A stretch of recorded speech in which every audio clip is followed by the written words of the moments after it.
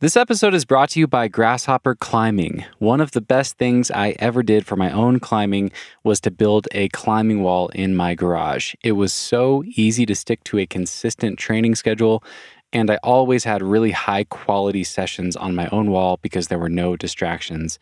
And I got super strong the 2 winters that I climbed on that board. But it's a ton of work to build your own home wall. First, you have to design the thing. Then you have to build it. Then you have to decide which holds you want and order tons of holds and bolts. And then you have to set all of the boulder problems and routes. And I'm guessing that most of you listening to this don't have time to do all that.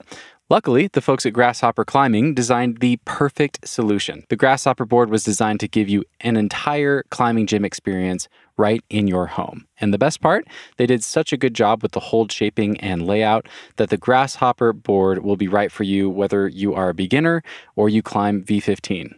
Literally, it's so efficient, it's so good for training, and most importantly, it's so much fun to climb on. But don't take my word for it because the folks at Grasshopper just want you to try it out and see for yourself. If you want to learn more, head over to grasshopperclimbing.com or check them out on Instagram at grasshopperclimbing. Be sure to check out their different boards and reach out to their sales team to find out where you can try out the Grasshopper board yourself and which board solution might be right for you. And be sure to tell them I sent you because the folks at Grasshopper are offering you guys, listeners to this podcast, $500 off when you order a fully kitted out 8 by 10 foot Grasshopper board. You can save $500 or even more if you upgrade to a larger board. Again, that's grasshopperclimbing.com to check out the Grasshopper board. This episode is also brought to you by Rhino Skin Solutions. This stuff is my go-to when it comes to taking care of my skin for climbing. I use the repair cream almost every single night, all the time. I use it multiple times a night if I'm climbing in a sharp, crimpy area like Waco Tanks or Leavenworth, Washington. I love that place, but it's really sharp. If I come home from a day of climbing and my skin's torn up, I wash my hands and then I apply repair cream several times throughout the evening. And it really does wonders to healing my skin faster and getting me back on the rock the next day. If you want to level up your skin game, head over to rhinoskinsolutions.com to check out their great line of products and enter code NUGGET at checkout for 20% off your next order. My favorites are the repair cream. I already talked about that one. I also love the performance cream and the dry spray. I use those second two whenever I'm climbing in warmer conditions. Like now, it's July, I'm in Rocky Mountain, and it's a little bit sweaty, so I've been using performance and dry to keep my hands from sweating. That's rhinoskinsolutions.com. Use code NUGGET at checkout for 20% off your next order. And if you want to learn more about how to use Rhino products, I recommend an episode with the founder, Justin Brown, who's a friend of mine, way back in episode 22. It's still a great episode. It's not that old. It's only a couple of years old. It's packed full of information, so be sure to go check that out to learn more. One final time, rhinoskinsolutions.com. Use code NUGGET at checkout for 20% off the best skincare products in the game. Hello, friends. Welcome to another episode of the Nugget Climbing Podcast. This is your host, Stephen Dimmitt, recording this from a little soundproof booth in a co-working space in Estes Park, Colorado. My guest today is Devin Dabney. Devin is a super interesting guy. He's a rock climber and a route setter, but he's also a rapper, music producer, a writer, and he's also a podcaster. Devin's latest creative project is a podcast called The American Climbing Project, and that is how I really got interested in Devin, was listening to his show. It's incredible. I got so curious about Devin listening to it, and I wanted to learn more about this guy, and I knew it would be a great conversation, and this one didn't disappoint. I really loved this conversation and thought it was so good and so interesting. If you guys tune into The Nugget for training information or to hear all about the sickest sends, this probably isn't your episode. We don't really talk all that much about rock climbing. We did talk about how Devin got into rock climbing and what his experience was. But yeah, this conversation really was not about performance climbing. If, on the other hand, you love The Nugget for its deeper conversations with really interesting people who are doing really cool things in the world, I think you're going to love this episode. We talked a lot about the American Climbing Project, and rather than trying to describe what it is myself, Devin graciously gave me the trailer for the podcast. So I am going to just play that right here so you guys can hear that in place of my normal intro music. You can get a feel for his show, and then we'll go right into the conversation. So yeah, thanks for tuning in, and I hope you enjoy this wide-ranging conversation with rock climber, root setter, rapper, music producer, writer, and podcaster, Devin Dabney. Welcome to the American Climbing Project. My name is Devin Dabney, and if you're tuning in for the first time, this episode will give you a quick rundown of what this show is about, how it works, and what to expect. First of all, this is a climbing podcast, but it's not about training. Yeah, sorry. Figured there was enough of that already. Instead, this podcast is going to focus on social issues and topics that aren't typically addressed in climbing media, which means pretty much anything besides training. We pick a theme, and then we have open, honest, vulnerable conversations with climbers all across the country. Each topic we discuss will form our respective seasons, and while the topic of each episode will vary, they'll mostly stay within the season's theme. I'm gonna warn you right now, this ain't your typical podcast. It's got a pretty unique narrative structure, but once you listen to an episode or two, you'll get the hang of it. Another fair warning, I am not here to bullshit with you. You are not going to agree with everything I say or that my guests say, and some of it might make you feel some type of way, but I promise you, if you stick around and stay a part of the conversation, it'll be worth it. And with that, always know any of you that are listening have an open invitation to be on the show. One last thing I can promise you is that this narrative is not a narration, it's a conversation. Not an echo chamber, but a round table. Not about me, but we. The voices you'll hear are from various climbers of all ages, races, genders, and demographics. Because the point is not to agree, and it's not to cancel either. Not to disrespect, but come correct. This show doesn't exist to confirm your beliefs, but to challenge them. So, if you find yourself agreeing with me in everything I say in an episode, please shoot me an email so I can fix that shit right away. It's called the American Climbing Project for a reason. It's a project, and we're all going to work on it together. That's enough for now. This thing will evolve a lot over time, and the methods may change, but the message will remain. So strap in, and to all our listeners, old ones, new ones, earthlings and Jew-ones, niños, mignon, Klingon, and everything between ons, I give you the American Climbing Project.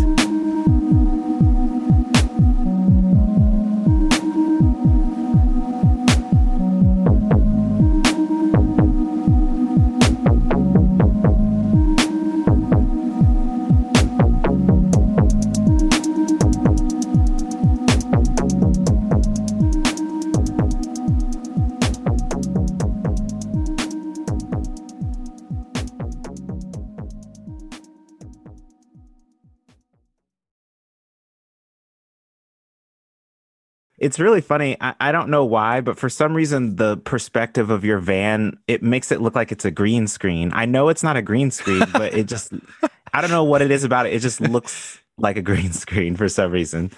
You haven't seen my van before, have you? No. This is my little van house. Yeah, that's really awesome. Yeah. Okay. So right now it looks like it, but when you pick it up, I'm like, okay, this is a real. That'd be a really impressive green screen. Yeah. What do you like? It looks like I just have like a little climber van backdrop. Yeah. And part of that maybe just because like I'm so used to working in a virtual environment, like at Nike, everybody has green screens and they're all these different backgrounds. So I'm like, I guess maybe in my brain, I'm like, yeah, that's obviously a green screen, Devin. No one actually has a van. That's hilarious. That reminds me, I saw a reel the other day, and he was like taking a selfie of himself driving on a work meeting, and he had literally a green screen like somehow set up behind his back, like in front of his driver's seat. Mm-hmm. And it looks like he's in an office, but he's like literally driving his car on this work meeting. That's so great. It's bold. Yeah. Only post COVID, right? Yeah. You're reminding me of a reel I saw where there was a dude who was doing something very similar, except he was on a boat. So he wasn't like working, like he's like out on vacation, but his background looks like he's in like a library or something. And yeah, he's just like on a boat. Yeah, technology is amazing. It is. It is. Well, this is my real van, I promise. And I don't know how glamorous my life looks to you right now, but it's not that glamorous. I'm actually in my parents' driveway in Wenatchee, Washington, just like poaching their Wi-Fi from my van. So, life, it could be a lot worse, but yeah, just sitting in a driveway over here. Yeah, I mean, it looks pretty glamorous to me because I'm at my parents' house too, but I don't even have a van. I'm just in my childhood room with a giant SpongeBob next to me. Oh, let me see. Here, hold on. Look, dude. I don't know Wow. if you get like scale, but it's like the size of a young adult. Yeah. Um, I have to hear that story. Why do you have that? well, I go to the state fair, or I used to go to the Indiana State Fair with my parents every year when I was younger. And they had, I mean, you know how they have fair games. They had this game where there was like a basketball hoop and like you had to shoot it, and it was pretty far away. But yeah, you got like one shot, and if you hit it, you won this like one of those giant ass stuffed animals. So yeah, I clearly won, and I got one of those. And SpongeBob was my favorite cartoon at the time, so definitely snagged SpongeBob. Yeah, I took it full advantage of that. I was pretty good at shooting basketballs, even though I wasn't like good at basketball. I was pretty good at just like if you just sit me still and or like hit the target, I could do that. So yeah, had it for 18 years now. 18 I was years. 13. I was 13 when I got it, and I'll be 31 in like 5 days. I love it, man. Has it traveled with you, or has it just stayed in this room this whole Oh, time? dude, no way. I can't bring like that thing probably would take up the trunk of my Jeep if I brought it with Yeah. me. It had to stay, Yeah. like when I moved to Portland, it had to stay in Indy. And I honestly don't know what I'll do I mean, it's probably always going to stay here, provided that my parents always have this house. Cause yeah, it's not necessarily convenient to lug around. Mm-hmm. Mm-hmm. Yeah. So where are you? Where did you grow up, and where's your parents' house? My parents' house is in Indianapolis, which is where I also grew up. Okay. We moved around quite a bit in Indy, like when I was a kid, until my parents were finally able to buy a house when I was like 15 or 16. But prior to that, like we just had like small apartments and like moved around the city quite a bit. And then I think I just said this, but I moved to Portland on my own in 2017 or 2018. And then COVID happened. And then I came back here in 2020 thinking it was going to be temporary. And turns out it's not so temporary.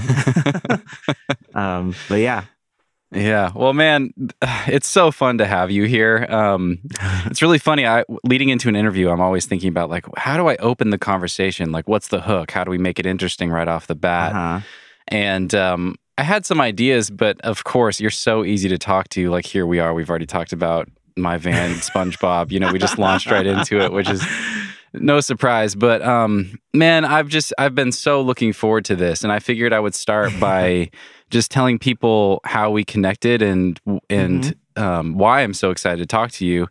Just take them through that story, and that'll lead right into what you're up to in your podcast and all the things I'm so excited to talk about. I want to get to know you better too, because I listened to your show and it just made me. I'm like, who is this guy? I have to like learn more about Devin.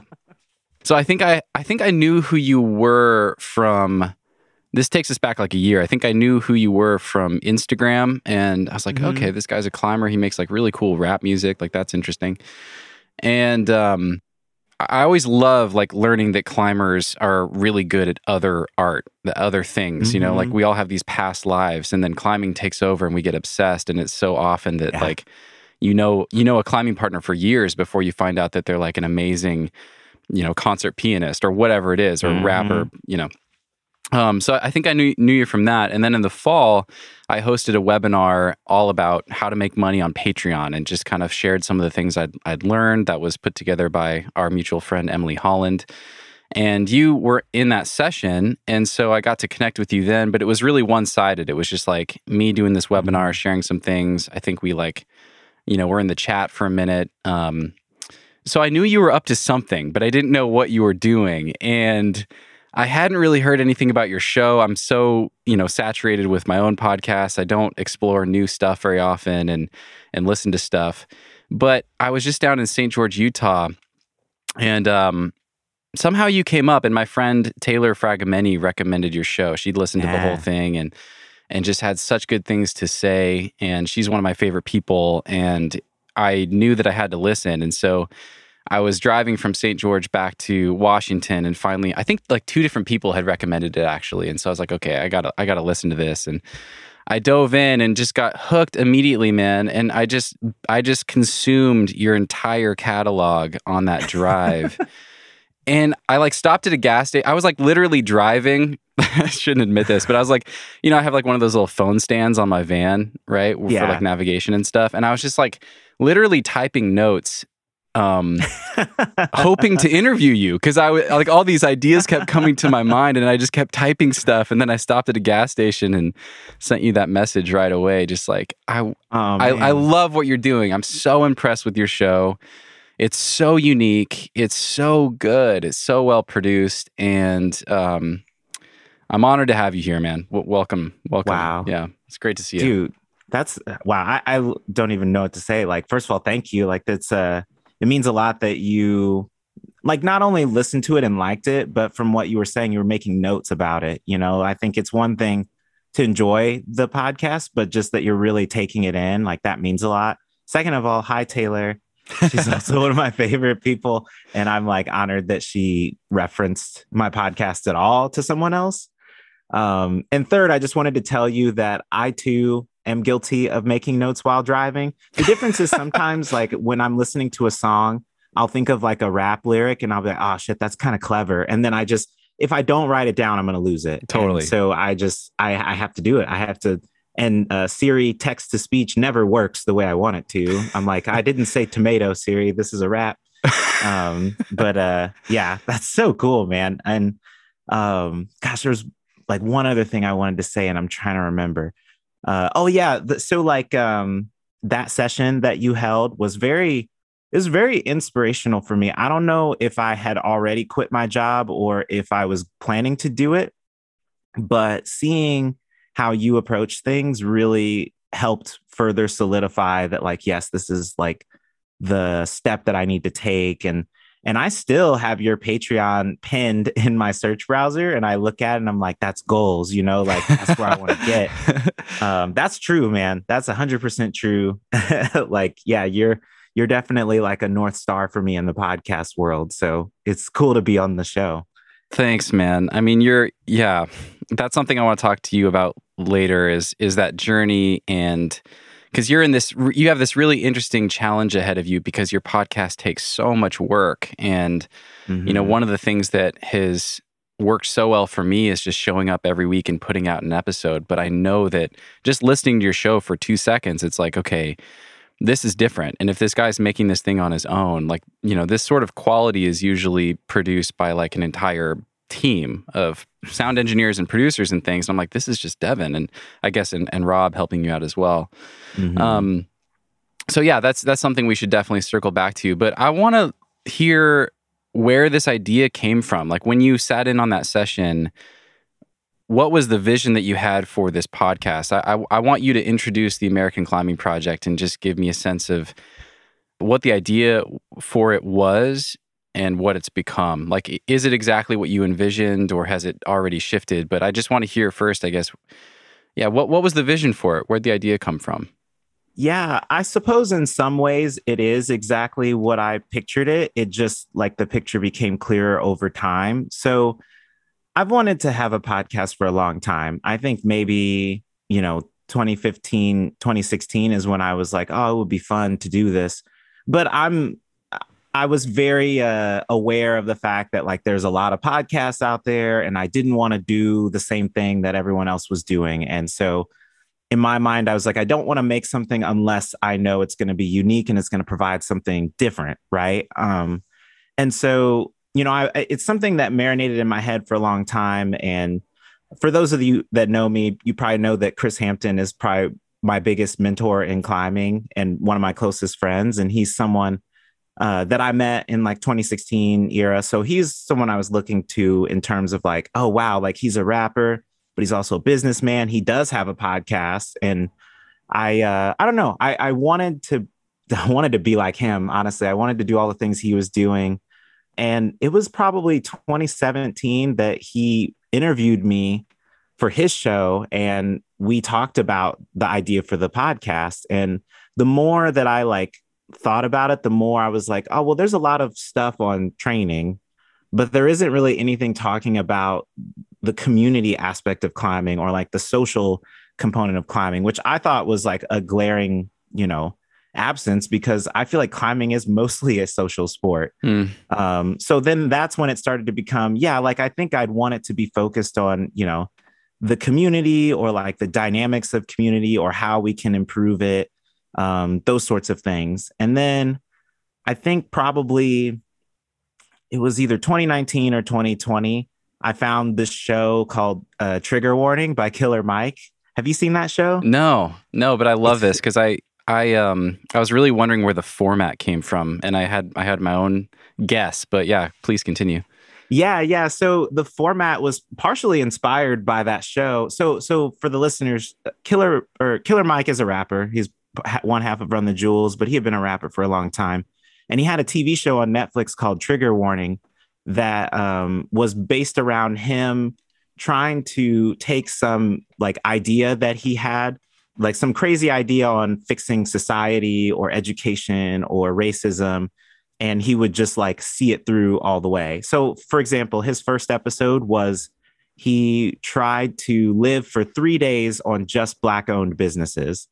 And as you can imagine, it was very difficult because like pretty much everything in America is like either white owned or it's like it may be Black owned, but it's supplied by a white company. So like he was even to that point of like he wouldn't eat at a Black barbecue place if it came from a white farm. It's like those sorts of things where he like will do that. Or he even has like a little bit sillier things where he's like, I'm going to start my own country. And he like literally started a country like New Africa somewhere in America. I can't remember. But the whole point is that he's going through these trials and he's learning about the system that we're in.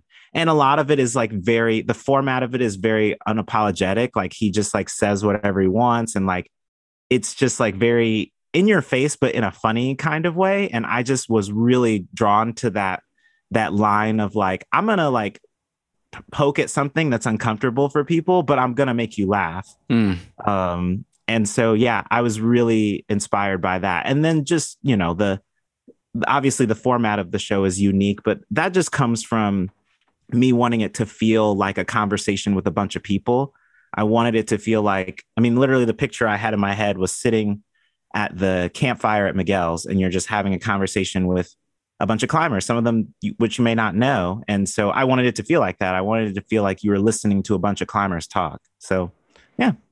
I love that, man. There's so many things that you just touched on that I want to double click on and talk more about. But yeah, that last thing you said, I love that. And I hadn't thought about it that way listening until our first conversation. But yeah, you include all these sound bites for people that haven't heard the American Climbing Project. You include all these sound bites that you've collected from these interviews. And very often you don't even say who the person is, where they came from, whatever. And they're adding really valuable, thoughtful insights to the conversation. And it feels like that. I really like that. That's awesome. It's super cool. Go ahead. Sorry, go ahead. I was just going to say, like, on the anonymity side, that's a very intentional choice. Rob and I debated back and forth of like whether we wanted to say everybody's name. And one, it would have been a lot of work, but two, and more importantly, was we didn't want people to focus on people's identities. Like, I don't want you to hear something profound that someone says, and then you find out that they're Black and it affects your opinion somehow. Or like if you know what I mean? Or even like on the white side, like if you hear a white person say something super poignant about race, and then you're like, oh, well, they're just a white person. They don't know what they're talking about. I wanted to get rid of that component of it and just have like, these are people in your community. Like, this is your community. They could be literally the person next to you and you wouldn't know. And that's true regardless of who's talking. I love that, man. I think you've done such a good job of that. Going back to what you said about kind of like poking at things that feel uncomfortable, getting people outside of their comfort zone, but doing it in a way that includes humor. I mean, that's a really hard line to walk, and you've done it brilliantly. Where like I was listening to this thing and just like laughing, and also like just fluctuating back and forth between like delighted, like laughing, when things ring true and you've seen it and you're like, fuck, Yeah. like laughing at that. And then like, and then getting really thoughtful and being pulled into this like more thoughtful, insightful space, and just going back and forth between those spaces. And like, you have this way of speaking your truth and saying real things, and, talking to people like Dom and sharing your real lived experience that's so different from mine, but I feel invited into that. Like, I feel like I'm in on the jokes, and I feel like I get to sit and listen and hear where you guys are coming from and what you actually live through. And that feels so good to me, and just feels like it has such potential to change people's minds about things, and lift, someone like me out of this ignorance that I have, being a white kid from the Pacific Northwest, like, yeah, I think you do such a good job with that. And it's really what stood out to me, because it's, especially in the last couple of years, like it's a rare person that manages to do that. And I think I totally understand that. Like, there's a lot of voices in the conversation that are just angry. And I think there's something I've changed my mind about in the last couple of years, is that that's really important too. I used to think like that anger and speaking out from a frustrated place, I thought it was divisive or counterproductive. But I now realize, like, no, it really helps someone like me understand the gravity of the conversation and how important it is.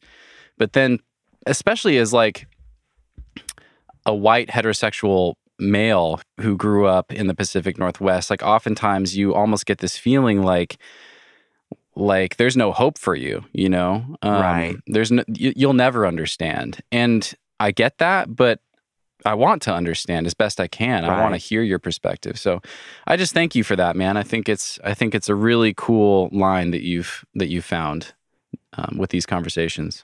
Well, thank you, man. I really appreciate hearing you say that. Because one, like, I think you're totally right. I think a lot of people will say that, like, angrier, quote unquote, angrier voices are like, oh, well, you're just polarizing people. But actually, I was more on the other side of it, where I was worried that my voice wasn't going to mean anything, because I'm not someone that presents that way. Like, if I want to talk about something, even something that makes me angry, I'm usually not going to approach it in an impassioned way, in that way. You know what I mean? And I used to think that was a flaw of mine. But I've learned that, like, yeah, there needs to be all sorts of voices, providing their perspective. And my voice doesn't work on everybody. And so there are people that respond. There's just people that respond to different things. And so having variety is okay. And anger is most certainly okay when you're talking about, your livelihood, or, like, we're talking about people, we're not just talking about theoretical things.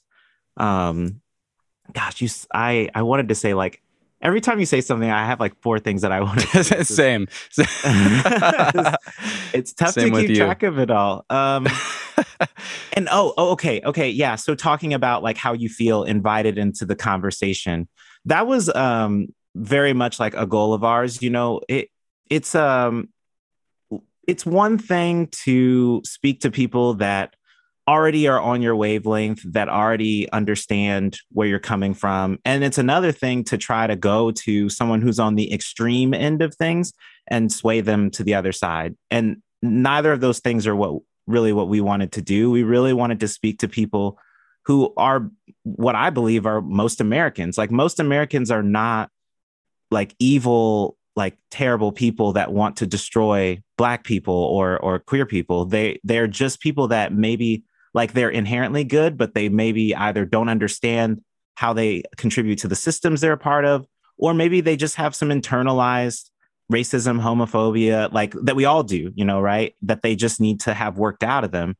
And so, like, yeah, that was the target audience for us, is like, we're not here to convince Klan members to, like, put down, like, it's not right. going to work, Right. That's not what at least that's not what I'm here to do with my podcast. I'm speaking more to, yeah, like basically people like you. I mean, really, Stephen, you're kind of in our target audience. Like, so to hear that is great. I love that. I love that. And I think you're so right. I mean, yes, there is such a problem still in this country of just outright racism and bigotry. Like, yes, that is true. Those people are not going to make it through the intro of your first episode, right? Yeah. So it is like, it's for much of the climbing community, because, that's something that I so appreciate about climbing is it's mostly really forward thinking, really open-minded people. But we're dealing with a problem of ignorance, like I'm such a good example. I'm a white kid from like a upper middle class family that grew up in Washington State. And like going to my high school, there was literally one gay kid and I had one black friend, and it was just my friend Phil. And I had no awareness of like how different the lived experience of the average or the majority of black people in this country was for me, because he was just my friend Phil, who also grew up in like an upper middle class family, and he just didn't seem that different from me, like his experience. I had no reason to think that he was having a different experience than me, and he probably was, but it was probably a lot more similar to me than like a kid growing up in inner city Memphis or something like that, right? Yeah. Like he was just Phil, and he was dating my friend Whitney, who was like this redheaded firecracker, and he and I were like in choir together, and we loved Dave Chappelle, and we'd like recite Dave Chappelle jokes on the bus rides to our performances and stuff, right? So it's so, yeah, like listening to your show and just being on the inside and hearing you just be real and your guests just be real and just talk about it. Just that experience, because I don't want to be invited in to say anything. I have nothing to say. I just want to be invited in to listen, and it's been so valuable for me, even like as a 32-year-old man now who's lived in the world for a long time. Climbers, we're still in such a bubble. Like I travel around and climb year round, and in the 2 years I've been on the road, I've met like 2 black people out there climbing, right? So I just don't hear these perspectives very often, and I just really appreciate you bringing those conversations to me and to so many of us that need to think about them and hear them. So, yeah. Yeah, I think climbing still obviously has a long way to go in terms of, how insulated it is. I mean, I think we even talk about this in the podcast of how, you can go climbing in all these different areas and be totally removed from the community around it. And I think that's kind of why some people that like hear the podcast that get upset by it, they don't like the idea that climbing is affected by the rest of the world. Like for a lot of people, climbing is this escapism. It's this, oh, it's my special happy place that has no bearing on the world around me. But that's just not true. Like everything is affected by history. And, like it's not a matter of like saying that, oh, climbing is terrible because like the golden age of Yosemite happens at the same time as the civil rights movement. It's just understanding why we are where we are, And so, I think your experience is probably what a lot of people experience about climbing, is that it still is so, or at least tries to be so detached from everything around it. And I just don't understand why, because I think community is like one of climbing's greatest strengths, in my opinion. And I just think leaning into that would just make the sport better anyway, I agree. I love it, man. I love it.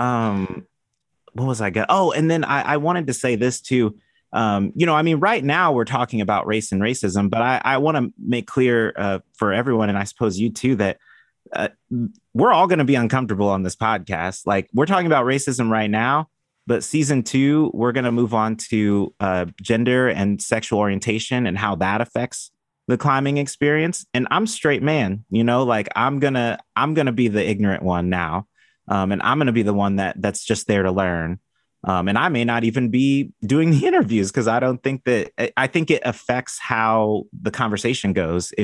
It's different if a straight man is talking to a queer person or even a straight woman, versus 2 women talking. So that's going to take some working out, but nonetheless, I just want to make sure that everyone knows that this is a long-term plan where, eventually we're going to have seasons on all sorts of topics that make climbers uncomfortable, and everyone's going to be uncomfortable at some point. But if you stick with the whole show, I just think it's going to be so cool once I have the time to make all this shit. I love it, man. Well, yeah, I think that's a great opportunity to back up and fill in some context for people. And I think what I might do, if you're okay with it, is I mean, I always do an intro for this. I haven't recorded that yet. That's how the show works. You and I are talking in late May. This will probably publish in like 6 weeks. But I'd love to introduce you and then actually just share the intro, like the episode 0 of your podcast for people to hear, because it's one thing for me to describe it or for you to describe it, but that 2 or 3 minute long introduction with the music, with the, it really gives you a sense of the feeling of the show and what it's all about. So yeah, people listening now, if you're okay with that, will have heard that already. But I think we should still back up. So you mentioned Chris Hampton. For people, I'm guessing most people know, but Chris Hampton is the Power Company Climbing. He also does the Power Company podcast. He's a climbing coach, good friend of yours. You guys now have a podcast together called Hip Hop Taught Me Everything. Yep. So yeah, that's awesome. I wanted to mention that. And then tell me about Rob. Who is Rob? Rob is a longtime friend of mine.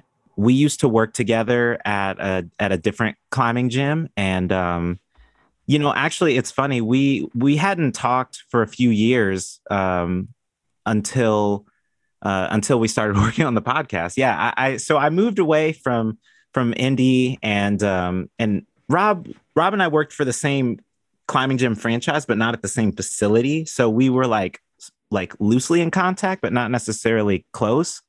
And I don't remember why Rob decided to call me with this idea, but when I was working on the American Climbing Project idea, he called me and was like, "Hey, dude, I have this idea for a blog," and the mission behind it was like the exact same as the American Climbing Project's mission. So I don't know if it was like the zeitgeist just talked to us both at the same time, but yeah, I was like, "Yeah, dude, I have this podcast I want to do that's very similar to what you're talking about. So what if we just join forces?" And so, yeah. And also for those of you that don't know, we also have a blog.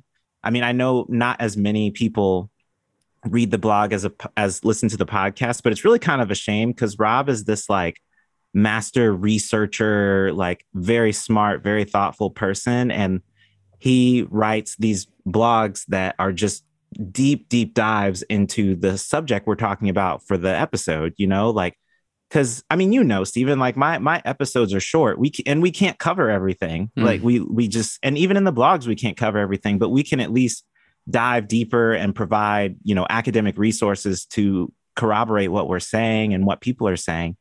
So yeah, like that's kind of how it started. And then Rob and I just like met on Zoom because he lives in Maine. So like we just met on Zoom a bunch of times and just we're like, how the hell are we going to do this? Like, what's the format going to be? And it was just like trial and error and like, try this. And then we finally figured out the format we have now. But yeah, it was a journey, dude. It was a journey. One thing I do want to say that I think is not apparent in the show, but is really cool about it is, we have those like funny little skits that we put together. So when I do my interviews, I don't come usually with questions. I just play the skit and then they react, and that their reaction is the conversation we have. So like, for example, like the Dom episode, I played the Black Square skit for Dom, and then the episode is the conversation we had. So yeah, just I wanted to have that element of surprise and just get people's reactions in the moment to something. Yeah, just a little fun fact about how we did the show. But yeah, Rob's kind of like the man in the chair. He doesn't he doesn't like do the audio production or anything like that, but he's the person that kind of helps me refine the podcast and make it better. And he tells me, "No, Devin, that's a stupid idea," or don't do that, or do this instead. And yeah, he'll tell you all the time that he's like not a big portion of the work, but I literally couldn't do this without him. Man, I love it when the universe connects you with those people. That's really, that's so cool, man. Well, I want to hear From your perspective, I know we've been talking about it this whole time, and we launched right into racism and climbing because, yeah, for people that haven't heard your show, you're doing these seasons, and each season is focused on a specific topic, and that's what you chose to do your first season about. So there's 7 episodes making up that discography so far. But, you talked about having this shared vision with Rob. Describe what that is. Like, what if you were to just distill it down, like, what is the American Climbing Project? Man, I wish we wrote a mission statement at some point. This would be a good time to know it. Let me see if I can distill it down. More or less, we want it to be a tool for growing and improving the climbing community. We want it to be, and it can do that in a lot of ways, right? It can do that by having conversations about uncomfortable things that need to be talked about. It can do that by providing a platform to people who wouldn't otherwise have it. Most of the people on my show are not like pro climbers or famous people, and that's by design. Like we wanted to intentionally have the voices that wouldn't otherwise get a platform. I mean, Chris is on there, but you get what I'm saying. In general, we want to focus on giving people that are not traditionally in the spotlight a chance to say something. And then long term, I know I really want it to be a way to redistribute wealth in the climbing community of like, when this podcast is super famous and, fingers crossed, and it does make money, like then we can give money to, the affinity groups that we really value, or like Brown Girls Climb or Brothers of Climbing, or some cool gym that's doing something good in its community. I just really want to kind of actually level the playing field in rock climbing and make it so that more people can do it, and that climbing is much more of a community driven sport. So that's a long explanation, but that's without pulling up my mission statement. That's pretty much it. That's great, man. That's great. And I love it. I think the next step then is to describe the format. Like you mentioned the skits, I've mentioned the music. These episodes are about 30 minutes long, combining interviews, music, these parodies from Devin and the reactions from people to that. But yeah, just describe the format, because it's really unique. And actually, before you do that, I have to ask, have you listened to Midnight Miracle, the podcast from Dave Chappelle, Talib Kweli, and Yassine Bey? I've been told to listen to it, and this is the second time, so I guess I need to. But no, I haven't. Okay, because I've never heard a podcast like yours, except for maybe that one. I listened to Midnight Miracle back, I think I was in Waco. It was this winter, and I listened to the whole thing and was just like, it's that mixtape feel. It's like comedy, it's music, it's rap, it's discussion. And it was such a different experience than anything else I'd heard in a podcast format. It's I don't know, it's like it's a mixtape. I don't know what else to call it. And you do your own version of that, and it's so cool. But I just was curious if you had drawn inspiration from that show. But I may for season 2 because I hadn't. And I haven't listened to every podcast out there, but I had not found anything that was like what we wanted to do. It's super unique, dude. Yeah. Basically the way we came up with the idea is pretty much how you'd come up with a mixtape. We just pulled from a bunch of different sources. Like, for example, like my favorite podcast in terms of audio production is Snap Judgment. So I would like listen to all the Snap Judgment I could and be like, what do I like about the balance of music and voice? And then like I would go listen to some totally different podcast like yours or Chris and kind of get a sense of like, what do I like about how they're guiding the conversation? How are they doing XYZ? How is it not boring? XYZ. But yeah, the mixtape format, I'm glad you said that word, because that's literally what we wanted it to feel like. We wanted it to feel, I still haven't come up with a better word than messy, but we wanted it to feel kind of unrefined, and like there isn't like clear cut, like, oh, it's been 4 minutes, let's transition, or time for your mid-roll ad. Like we didn't want any sort of sense of orientation necessarily, other than like knowing like, oh, like the music's coming in, that means we're about to hear from a bunch of people. And like we didn't want to be beholden to a specific format, and we wanted it all to kind of flow together, to be honest. I mean, you've listened to all 7 episodes we have now. Like it all kind of flows together. Like it just feels like a big song. And so, yeah, that's kind of what I wanted, especially as a musician. Like I love hip hop, obviously. And so the mixtape idea was just like, that's what I wanted. And Rob agreed. I love it, man. It's like meant to be binged. And and the only problem with that is that it gave me so many things to think about and that I wanted to refer back to. You know, it's hard to internalize that when you're just binging the whole thing. So I'm going to have to listen to it again and again, which is not a problem at all. It's brilliant. Yeah. Tell me, so you mentioned the skits. They're they're so creative and fun. Tell me how those came to be. And I if I remember correctly from talking to you, you know, in our first conversation, you were on a walk and had the black square idea. Is that okay? Yeah, tell me that That's story. correct. Yeah. I don't, man, I don't even really know where I got the idea that I wanted to do skits for the podcast. Like I'm thinking about that and I can't really remember. I guess I just knew I wanted it to be funny and I needed like some sort of engine to convey humor. And yeah, I was just, I'm looking, it's actually raining today like it was then, but I was just on like a morning walk before work. And I guess like the rain made me think of like those like, prescription medication commercials where the shit has like 100 side effects, but they're like, oh, but it'll make you happy. Like, So are you feeling redness in your throat? Yeah. That's sort of like either are you feeling sad? Or like, so it was that, but I was just, I obviously was thinking of the black square and just do you want to be less racist?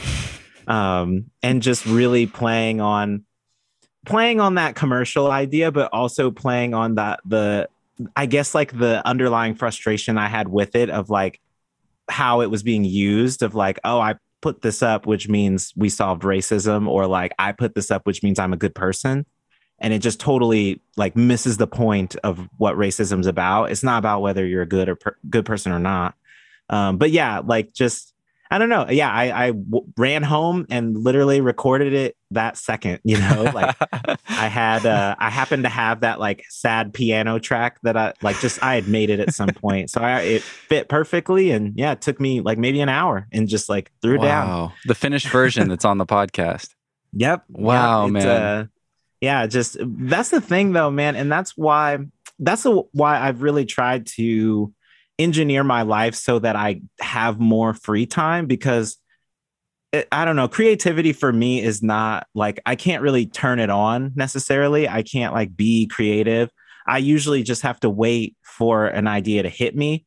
And so what I try to do is I try to put myself in situations where creative ideas come out, you know, and sometimes it's like going to, you know, I went to CWA last week. Like that's a good incubator for that sort of inspiration, because I have all these conversations and I'm like, oh, it'd be hilarious if I made a skit about that. Or I'll just go on a walk and it'll be raining and that'll make me think of some Viagra commercial or whatever it is. But yeah, when I like, and Rob will attest to this too, when I like get inspired or I have something, I can be very prolific, but when I'm not, then I ain't got nothing. I can't do anything. So that's also a challenge I'm running up against with the podcast, is like when I'm inspired, I can make an episode in a few days, but otherwise it's just difficult because it's difficult subject matter and just a lot of like audio work, you know?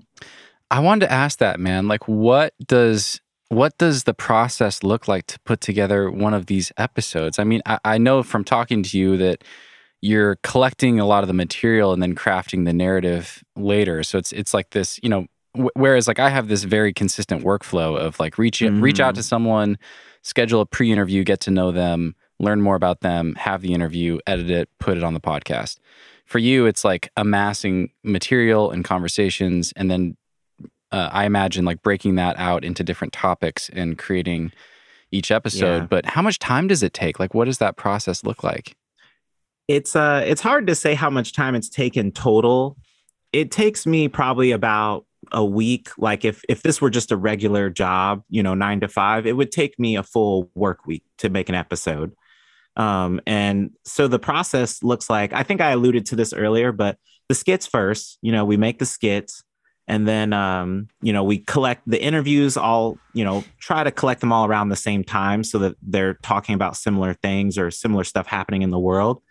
And yeah, we play the skits. Like we had a spreadsheet where we were like, we're going to play these skits for these people. And we were very meticulous about like, okay, do we have enough Black women that have heard this skit? Have we had enough white men that have heard this one? And it's like, yeah, we had a spreadsheet for that. And so once we had all those conversations, then we were like, okay, let's listen to them and start picking out things that are really interesting and categorize the things we pick out by what they're talking about. So if someone says something really interesting about like finance or like how expensive climbing is, I'll title it like Marion Finance One. And then like at the end of that, I've cut up all these conversations and I've got these giant ass folders of stuff that's organized by what people are saying.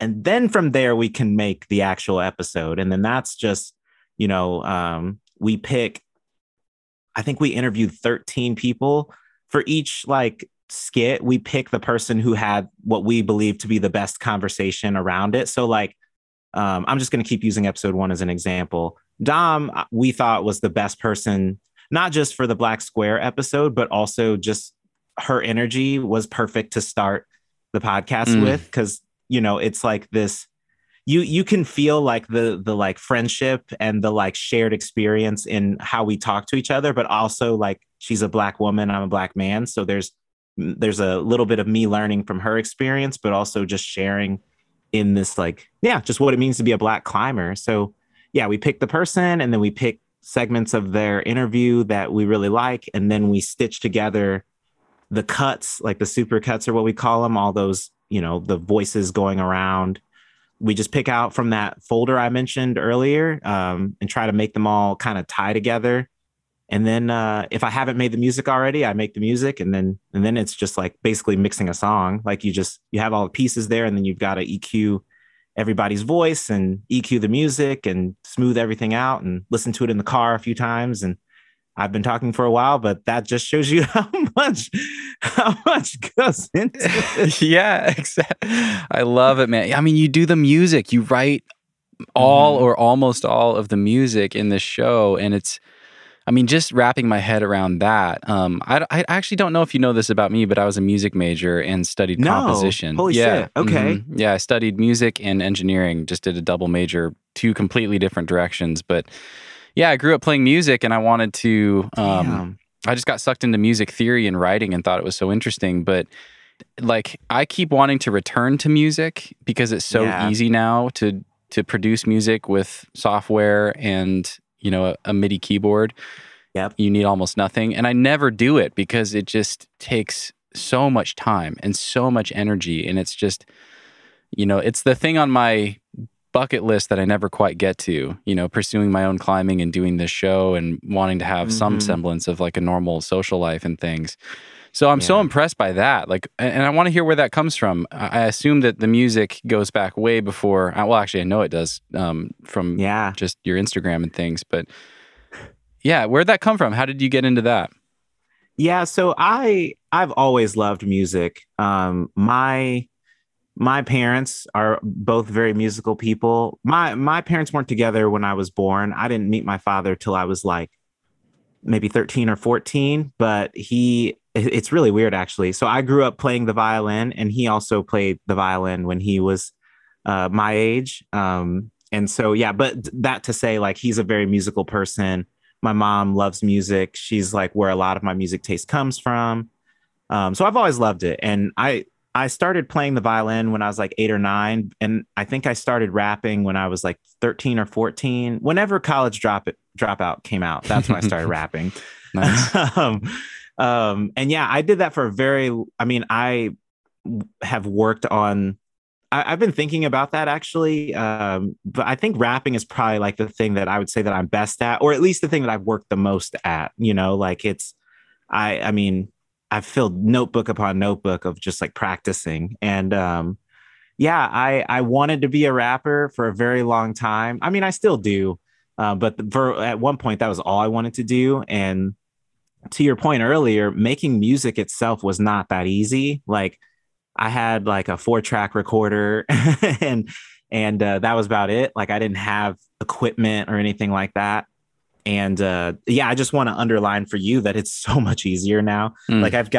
I've got 2 drum machines like in my room right now, and it's basically just like a big, I mean, you know what it is. It's like the thing that Jay Dilla like pushes the buttons and it's like makes the drum sounds. Like it makes it 10 times easier to make, like the act of making music is so much easier now because I can just plug up this big ass keyboard and just push a bunch of buttons and it makes music. Now you need to have the experience to do that, like to actually make something. But yeah, like I've always wanted to make music, and for a while I didn't know what I wanted to make it about. And so that's where the climbing rap comes from. And then like this podcast has just been a great way for me to constantly need to make music. And Chris's and I's podcast too. I make all the music for that one too. So Oh, that's awesome. yeah, it's just a constant source of like, okay, we need something for this, or oh, like this beat I made a year ago fits this perfectly. And yeah. So music is definitely, I'd say, like my first love, like / number one most favorite thing to do. I love it, man. And yeah, you have your hands in so many different things. I'd love to hear more about what your life looks like these days. I mean, yeah, and something that's actually, yeah, I'll just leave it open and we can start with that. But what are some of the other things that you are doing? I know you have like 7 different jobs or something that you're using to piecemeal an income. I mean, honestly, yeah. So the 2 podcasts, I have a 3rd podcast that I'm working on right now. It's not, I know. It's a podcast that do we need to do an intervention, Devin?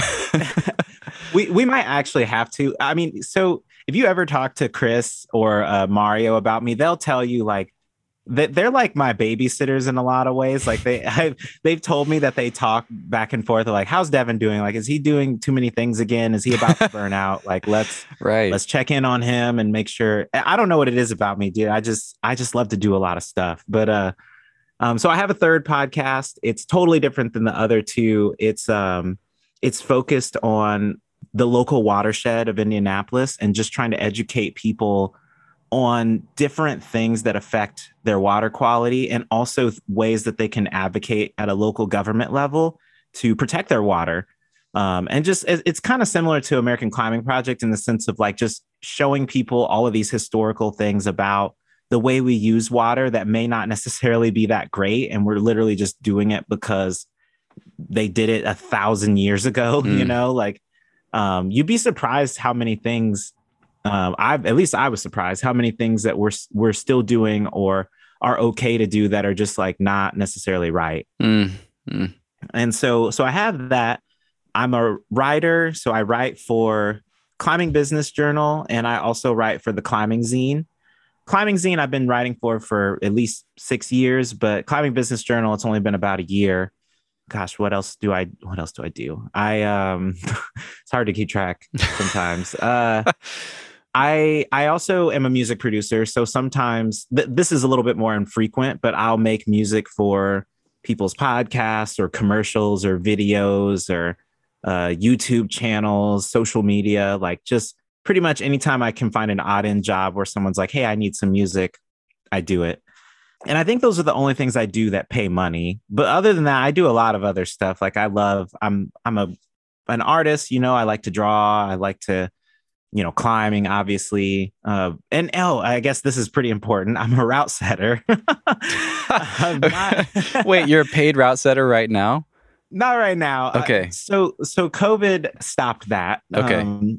And actually, it was so good for me because I really needed to get away from route setting. It was burning me out, and I really needed to step back and separate my personal climbing from my professional career. But I am, after going to CWA, I'm like, oh man, I kind of want to set again, and honestly, I need the money.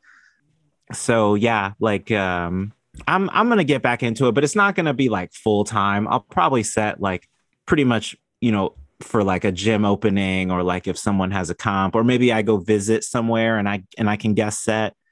That's honestly something that I've wanted to do for a long time, of like not being a consistent route setter at a gym, but basically making route setting a part of how I travel, of like, oh, I'll go to Phoenix, Arizona and set at my friend's gym, and then I'll collect an interview for the podcast and just live like that. But yeah, those are the things I do mostly. I'm still working out the balance of it and trying not to have such a hectic, like I've got to juggle all these different things. But I don't know. I also kind of like that.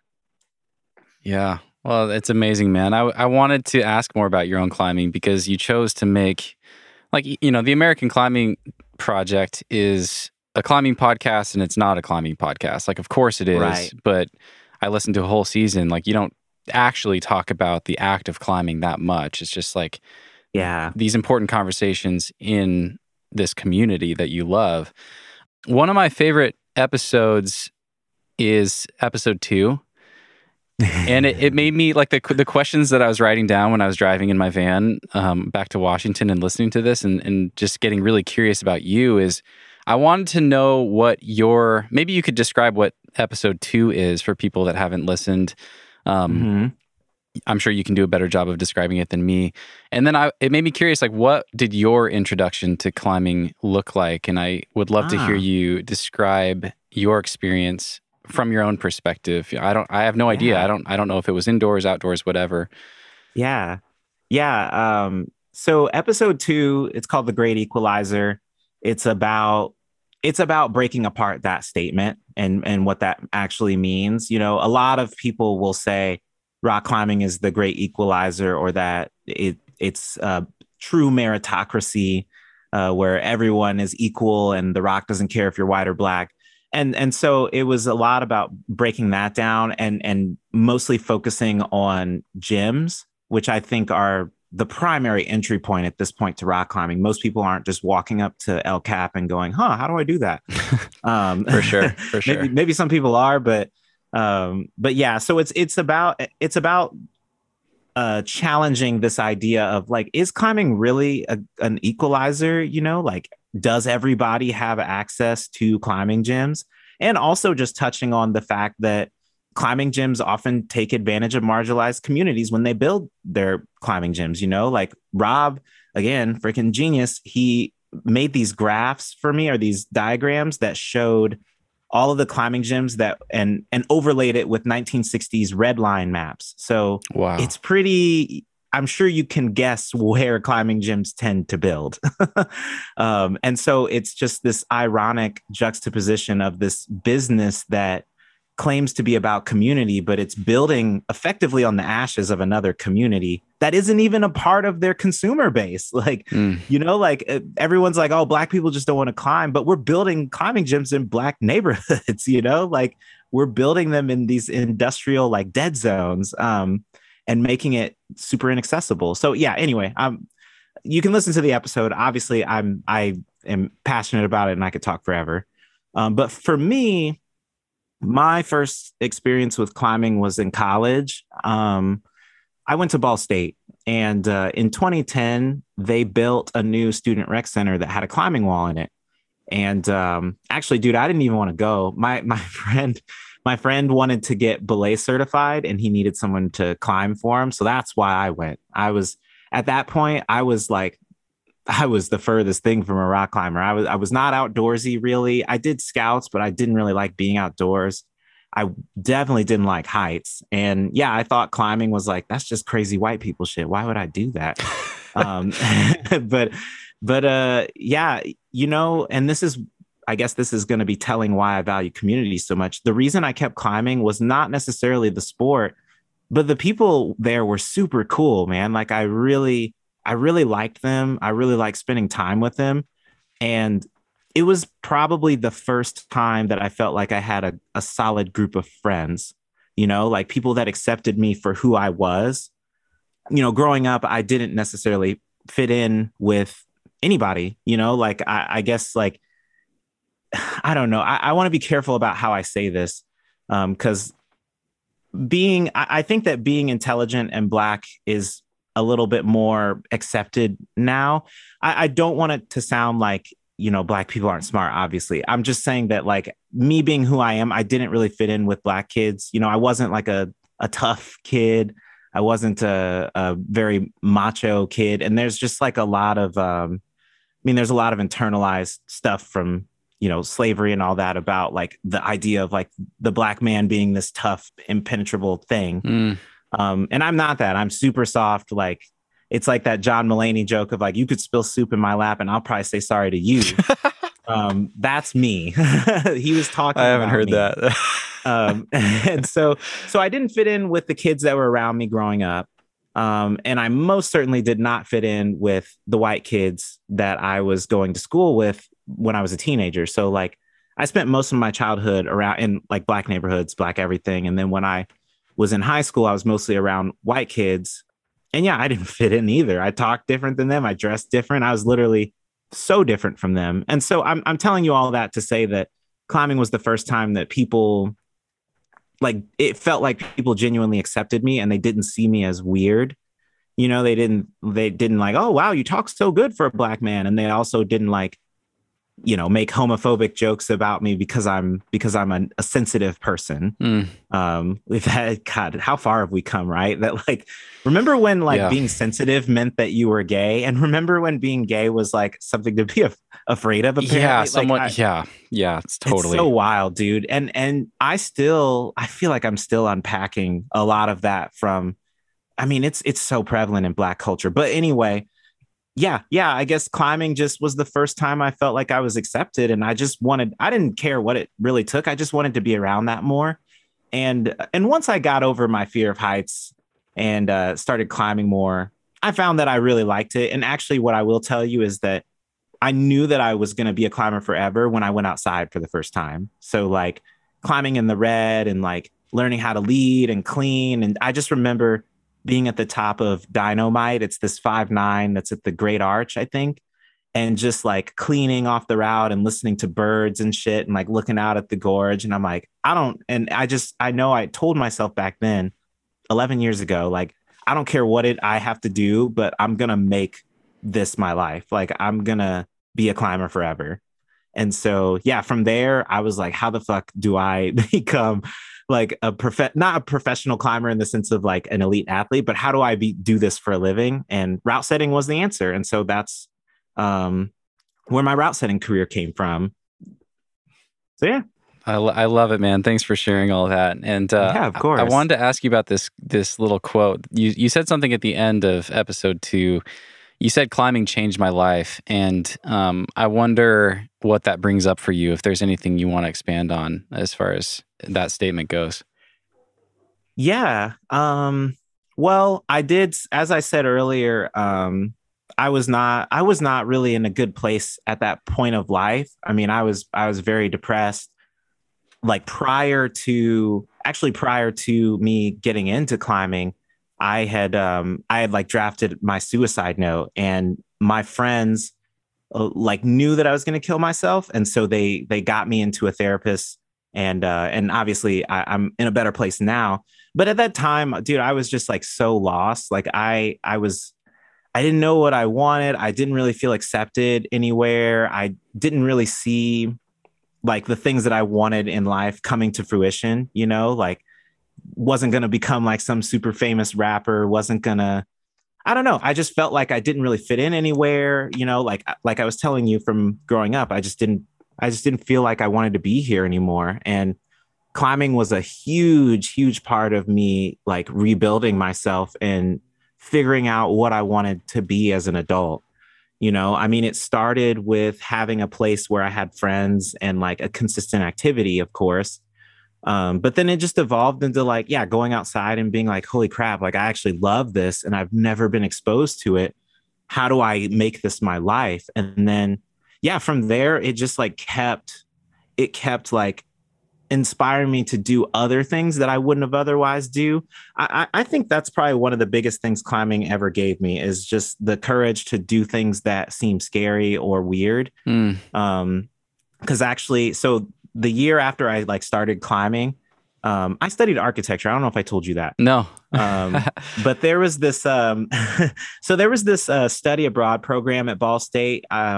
It's literally called World Tour, actually, but The idea was that you would spend a semester literally traveling the world and studying architecture. So you would go, my trip went to 26 countries and 60 cities in a semester. So that was the premise. And my, it was something that I never would have done had I not been a climber already, because it sounded terrifying, like this idea. I had never traveled really much as a kid. I mean, we didn't have money, but like, yeah, I just hadn't traveled really in America, much less, we're talking about going to China, Mongolia, and Russia and all these places. And yeah, climbing was really honestly, the reason that I even considered doing it, of like, oh, this is scary, but like, you've done scary things before, and look how it turned out.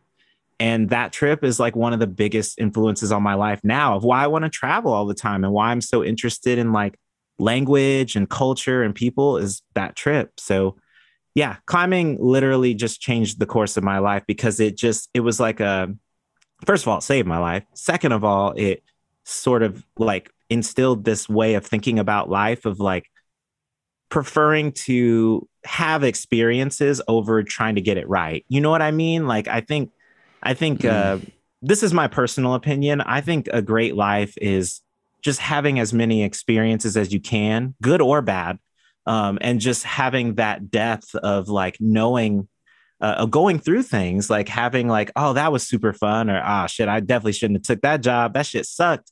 It just gives you this spectrum of life, and you're able to appreciate good things and bad things. And so yeah, climbing is the soul, like that's what taught me that. And so, yeah, it's not a stretch to say that climbing saved my life, and definitely not to say it changed it. Well, that is beautiful, man.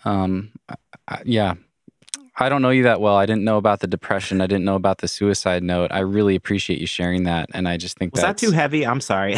No, it's not. You lived that, that's your experience. And I always want to and hope to make people feel comfortable enough on this show to talk about the real shit that they have gone through.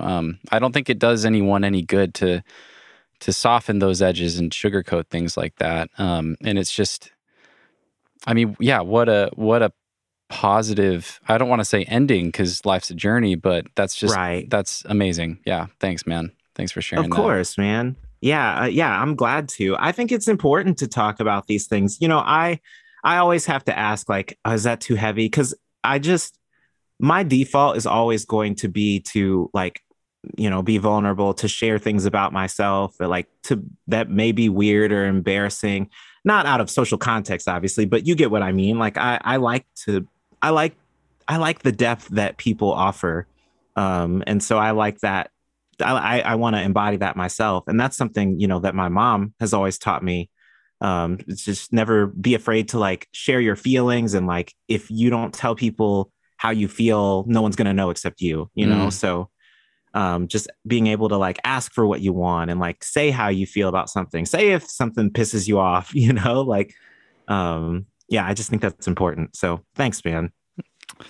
I feel the exact same way. I love that. That's awesome, dude. And I've done more than enough episodes on finger training, so I was excited to talk to you for that. One more. Yeah, sure. I'm absolutely will. I'm sure I will. But so tell me about your training routine, Devin. No, I'm kidding. Yeah. Oh, I thought you meant, I was like, yeah, I can.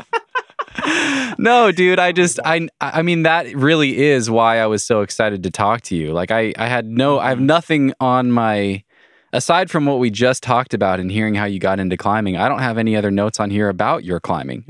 Yeah. If there's anything you want to share, I'm totally open to it. But no, I get that sense from you. I think I think one of the greatest things, one of the biggest things that everyone struggles with in our current age is just feeling alone, and we're so inundated with these brightly colored and polished success stories on Instagram all the time and things like that. Right. Like, there's so much value, I think, in just being real and honest and kind of giving people a glimpse behind the curtain when it's your messy life that you could just as easily hide. So yeah, I just appreciate that. Yeah. Yeah. And honestly, I think, sharing my own experiences with climbing just underlines why I believe so strongly that it's important that we provide access to as many people as possible. What if I hadn't had climbing, like how many other people are in that place that could really use climbing, that climbing is more. Okay, so I love training and I love climbing hard. And like, I think that's a great aspect of climbing, but climbing is so much more than a physical contest. It's a mental journey. It's a therapy. It's a way to meet friends. It's a way to explore. It's a reason to travel. There's so many other ways to celebrate why climbing is awesome. And there's so many other purposes for it besides climbing hard. And so, yeah, it's like this miracle drug that we're just like crushing and snorting and not like, you know what I mean? Like, we're not really like taking it in for what it's worth. I feel like as a community, I'm not saying everyone isn't valuing it, but do you get what I mean? Yeah. I feel like there's just so much more that climbing has to offer us as a community. And we're just not taking advantage of it by, having it be inaccessible and having it be solely focused on shirtless white guy 19 climbs hardest thing, like it's just, and I love those films too. I'm just saying, yeah, I feel like I always have to qualify that I'm not saying that it's wrong to celebrate physical accomplishments. I'm just saying it's a small piece of the pie, Yeah, there's room for a lot of other things to highlight and appreciate about our sport. Absolutely. Yeah, this actually is reminding me of a conversation two of my friends had. Like one of my friends from out in Portland, she's very much like, she loves climbing, but she's not necessarily in it to be strong. And another one of my friends is like a hardcore trainer and like he just couldn't understand, like, why would you not want to climb hard? And she's like, because that's not what's valuable about it for me. Just like climbing for fun is not something I expect out of you, because that's not what you get out of it. And that's like the beauty of climbing, is we can get out of it whatever we want, and so, yeah, just leaving room for that and expanding upon the sport, I think that's the next step for us. I love it, man. Well, I want to circle back to episode 2 and breaking down this great equalizer phrase, because I know you are passionate about it. And you kind of checked yourself earlier, but I would actually love to hear more of your thoughts. Because I think the reason I appreciated that episode so much is because it's very easy for me to understand that there are barriers that keep marginalized people from being introduced to rock climbing, especially indoor gym climbing. The thing that's really obvious is the price tag, right? Like, yeah, it's $100 for a month membership, sometimes a lot more than that. And you just, there's so many other reasons why marginalized people don't feel welcome necessarily the first time they walk into a climbing gym. And I just wanted to get some of your take on that. But I want to mention the skit that you started off that episode with. It was this fake advertisement for a place called Snowflake Rock, like a brand new climbing gym in this urban area. And dude, so you're talking about like, everyone's welcome. The only things you need to come climb here are a harness and climbing shoes and a chalk bag and expendable income and a 1994 Subaru. Dude, you killed me with that line, because I had a 2000 Subaru Outback forever. And a puffy jacket that's really expensive that looks like you hate it. Yeah, because it's trash. Yeah.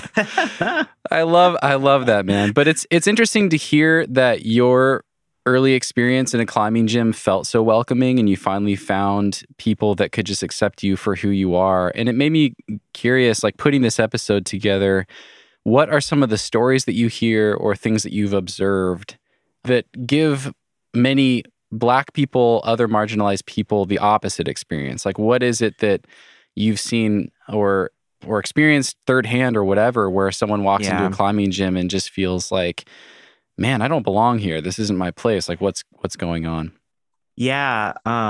Yeah, so first I think it's super important to underline that I did have a very different experience than a lot of Black people do when they go climbing. I think and honestly that colored my perception of climbing. I thought that climbing was this great equalizer and that no one cared if you were Black or white because that was my experience. But then like I think this is part of, having experiences. Once you live life and you talk to enough people, you start to realize, oh shit, like I'm the outlier. Like I had a good experience. Not everyone does. And yeah, like I think it's still something I'm learning from. I mean, just, a lot of it comes from, I mean, the obvious answer is, talking to Black people who climb in gyms and they're the only Black person. That's like the easy thing to point to. But then, I have friends right now that are climbing at gyms that where people are like openly like not racist in the sense of like what people think of like cross burning racist, but they'll like joke about their hair or like, or like say these really like what I believe are pointed microaggressions that I just am like, I can't believe people still say shit like this. And I'm just really fortunate that I'm not around those kind of people.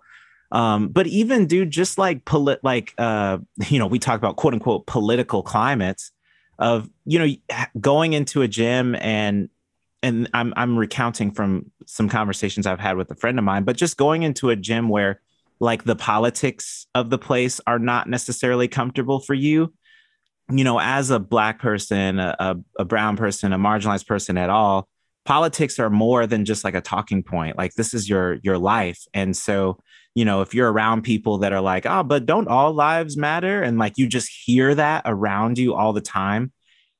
No one may be talking to you or like doing something to you, but you can just like an environment like that is not a place that you want to do a dangerous activity. Right. Like climbing that's another thing, dude, is like climbing is inherently dangerous. And I think that we forget that because we climb all the time, but you're not gonna like, it's already stressful enough to be in this situation that is like, I could hurt or kill myself, but then you're gonna add like, oh, and then also like the people around me may not necessarily like me. Magnify that times 20 if you're going to the South or like some super backwoods rural area and there's fucking Confederate flags and shit everywhere and like you don't have service like and then you're supposed to like push past the run out like when you're like while you're thinking of all that shit like right, you know what I mean like so right. I don't know if I'm answering your question, but I guess just I'm trying to highlight that like, and this is what the episode's about really, is that climbing is not the same for you as it is for everyone else. And I say you as in like the royal you, like we all experience it differently. And just because you can come into the gym and you have the means to access it doesn't mean it's accessible for everyone. And also like you said the price thing, and I'm glad you pointed that out because like that's another thing too, is like a lot of gym owners, when they're like, oh, we want to make our gym more diverse, their first answer is to make it cheaper, as if there aren't like wealthy or at least like Black people with expendable income that aren't coming to the gym. There's a lot more. So that just even further highlights it's not just money, it's the environment that you're in. It's like, does your gym actually want Black people in it? And I'm using Black people, but this goes for, queer, adaptive, neurodivergent, all of the groups of people that are, quote unquote, different than the norm. Do they feel welcome? Like, it's not just about like, oh, the door's open, come on into this super like potentially hostile space for you. I mean, it's not to this extreme, but it just makes me think like it'd be like right after the pool's desegregated being like, all right, Black people, you can swim here now. Yeah, we're not saying you can't come anymore. Yeah, we're not saying you can't come anymore.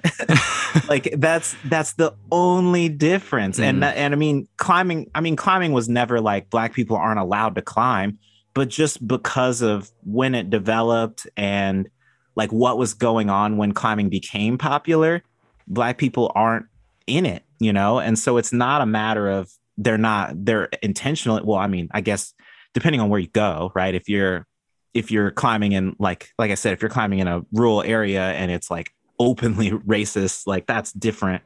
But like gyms in general are not like saying that people that are can't come. It's just a matter of all the implicit things around it. Right, right, totally. I mean, even like our perception of climbing history and where it came from. Mm-hmm. Yeah, you're talking about like you're talking about risk and danger, but it's not even necessarily that. It's like it's discomfort, right? Like I feel really drawn to this discomfort that I experience with climbing because it pushes me and allows me to challenge myself and grow. But I think I feel really drawn to that because I don't really have any discomfort in the rest of my life, right? And like that's how climbing started. It was affluent white people that had the space and like the bandwidth in their life to lean into that discomfort because their lives were really boring. They had like everything else taken care of, right? And like when I think about like hearing your episode, hearing you guys talk about the history of Yosemite, it's really I almost feel embarrassed that I'd never connected the dots, but it just is what it is. I just never thought about it this way, but I love history. I know a lot about the history of Yosemite climbing, and that has done so much to shape the way I view climbing in this country, at least. And there's no Black climbers in those chapters of the history book because that's when the civil rights movement was going on. Like there were no Black people. Like you guys say this thing in the podcast, like we were busy, you know? Yeah. we were busy. We didn't have time to go climb the sides of mountains. So yeah, and we couldn't have if we wanted to. Yeah. Because that's the other thing too, is one of my favorite arguments that I get or was getting when we were sharing that episode in particular is people would be like, well, not all Black people were fighting for their rights and not all white people were climbing. And it's like, that's not what we're saying. We're saying that at the time that climbing was becoming popular, Black people may not have even been allowed in Yosemite National Park. And you're expecting them to, even if they were allowed, dude, like what's a Black person in 1958 gonna do in the middle of the fucking woods? It's the most dangerous situation you could put yourself in possibly. And so you're gonna go there to like do what is even more dangerous of an activity in a dangerous environment? No. So it's not about the fact, it's not just that Black people were fighting for their rights. It's also that it doesn't make sense for the time like that we were living in for a Black person to want to go do. And there probably are some Black climbers, or there are probably some people that were climbing, you know, like actually my father always tells me this story about when he was in the army in the Black Hills and how he like, he was crazy, man. But he just like him and his friend just like free soloed something in the Black Hills, like just because they were like, oh, I bet we could climb that, and they just like did it. I'm like, so okay, there were some Black people that were climbing, but yeah, like you said, it's like the majority of us were busy, and those of us who weren't, were not like thinking about putting ourselves in danger. And I'm so glad you said the thing about discomfort, because actually one of our episodes, someone says that exactly. And I hadn't thought about it that way until she said that, but it was like eye-opening of like, oh, holy shit. Yeah. Like Black people's lives are risky. Like just being alive is risky. Why would you then go add more risk upon that? So of course, like it seems, I think the question I had asked was why do we grow up as Black people thinking that adventure sports are white people shit? And it's, I mean, there's no, like, I can't scientifically tell you that that's why, but I think it's pretty hard to ignore the fact that like, yeah, like Black people don't intentionally go out of their way to do dangerous things usually because their life is dangerous. So yeah, well, just some thoughts. Something that I was just thinking about or remembering is in episode 2, you're talking about like how, you know, your experience as a Black man is going to be different from mine as a white man, or, you know, we're all having different experiences going into the gym. So just recognize that. But then you said something about going outdoor climbing, and like, I think you said that you can't remember like a single time when you went outdoor rock climbing with just an entire group of Black climbers. Yeah. You know, so like your experience alongside a white person is going to be very different from your experience alongside other Black people. And 100%. when I think about the Red River Gorge, I have the privilege of being able to navigate that part of our country, and like go in and out of Slade, Kentucky, and seeing Yeah. Trump signs and Confederate flags and things, and not have to worry about being fearful for my life. And it just like stopping to actually reflect on that. Like, what does it look like for you to just go have a day of rock climbing at the most popular sport climbing crag in this country? Yeah. And that's another one of those really obvious things that was right in front of me that just hit differently listening to your show.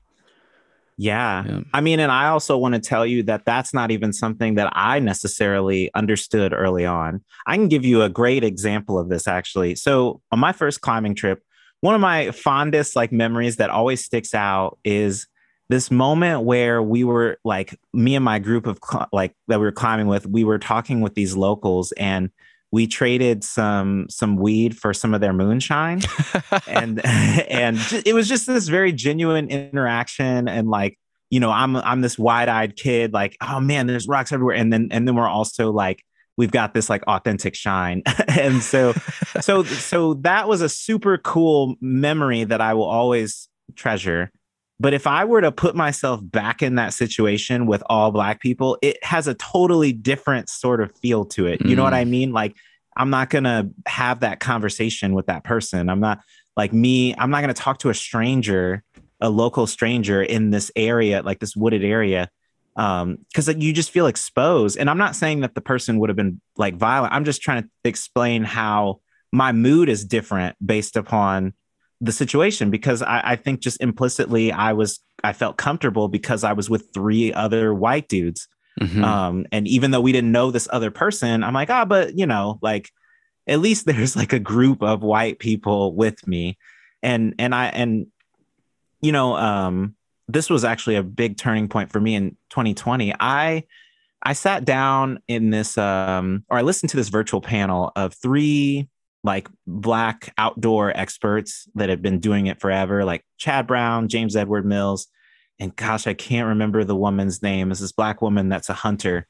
But yeah, we were just listening to them talk about their experience. And the woman, it's so ironic, I can't remember her name because it's the quote I remember is from her, is she said, I would never go hunting without a white person. Like, just point blank. I've been hunting for 25 years, still would not ever dream of hunting without a white person with me. And that's what made me realize, like, shit, I've always climbed with other white people. Like, I've never even climbed with another Black person outside. You know what I mean? And so, but then I was like, well, what if it was like 5 Black people? And just instantly gut reaction. I was like, hell no, I wouldn't do that. Are you crazy? And that was like really, honestly, like kind of heartbreaking. Like, I've been climbing for 10 years. Like, this is my safe space, right? Like, this is my comfortable, like what I love to do.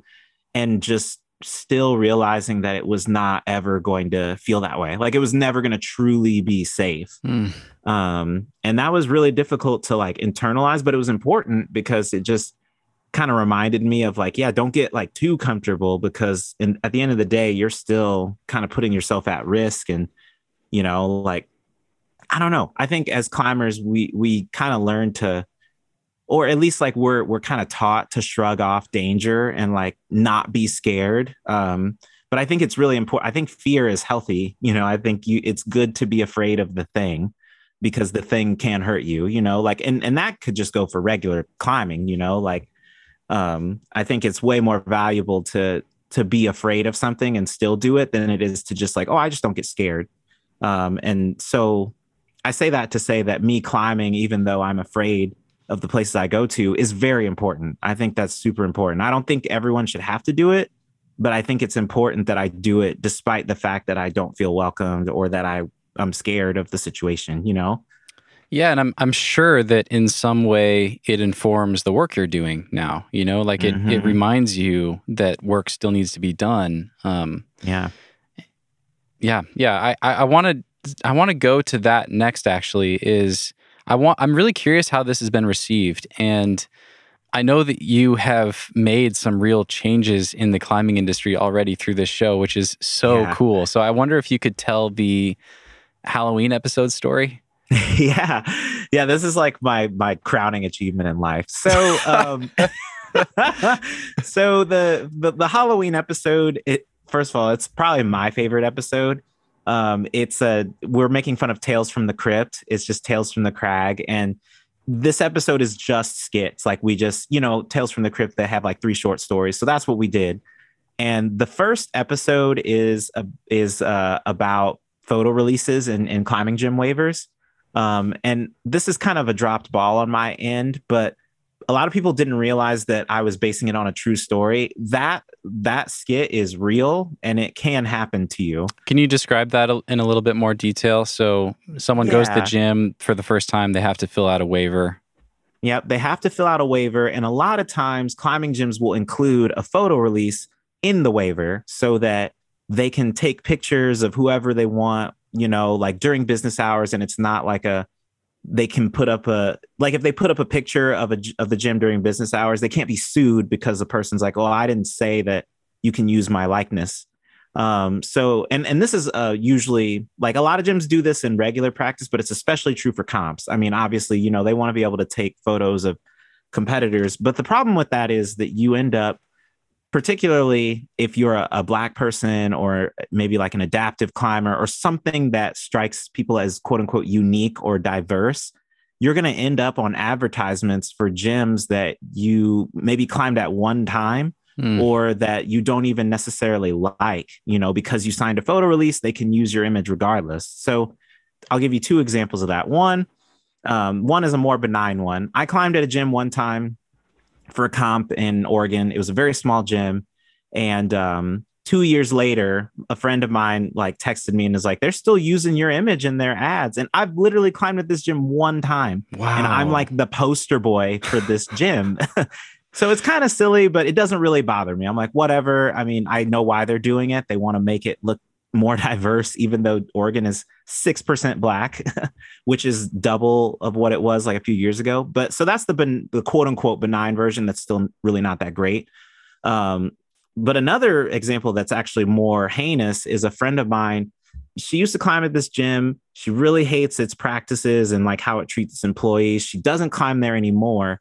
They not only still used her photos in their ads, but they were putting it up in like fucking Subway, like billboard size ads of my friend.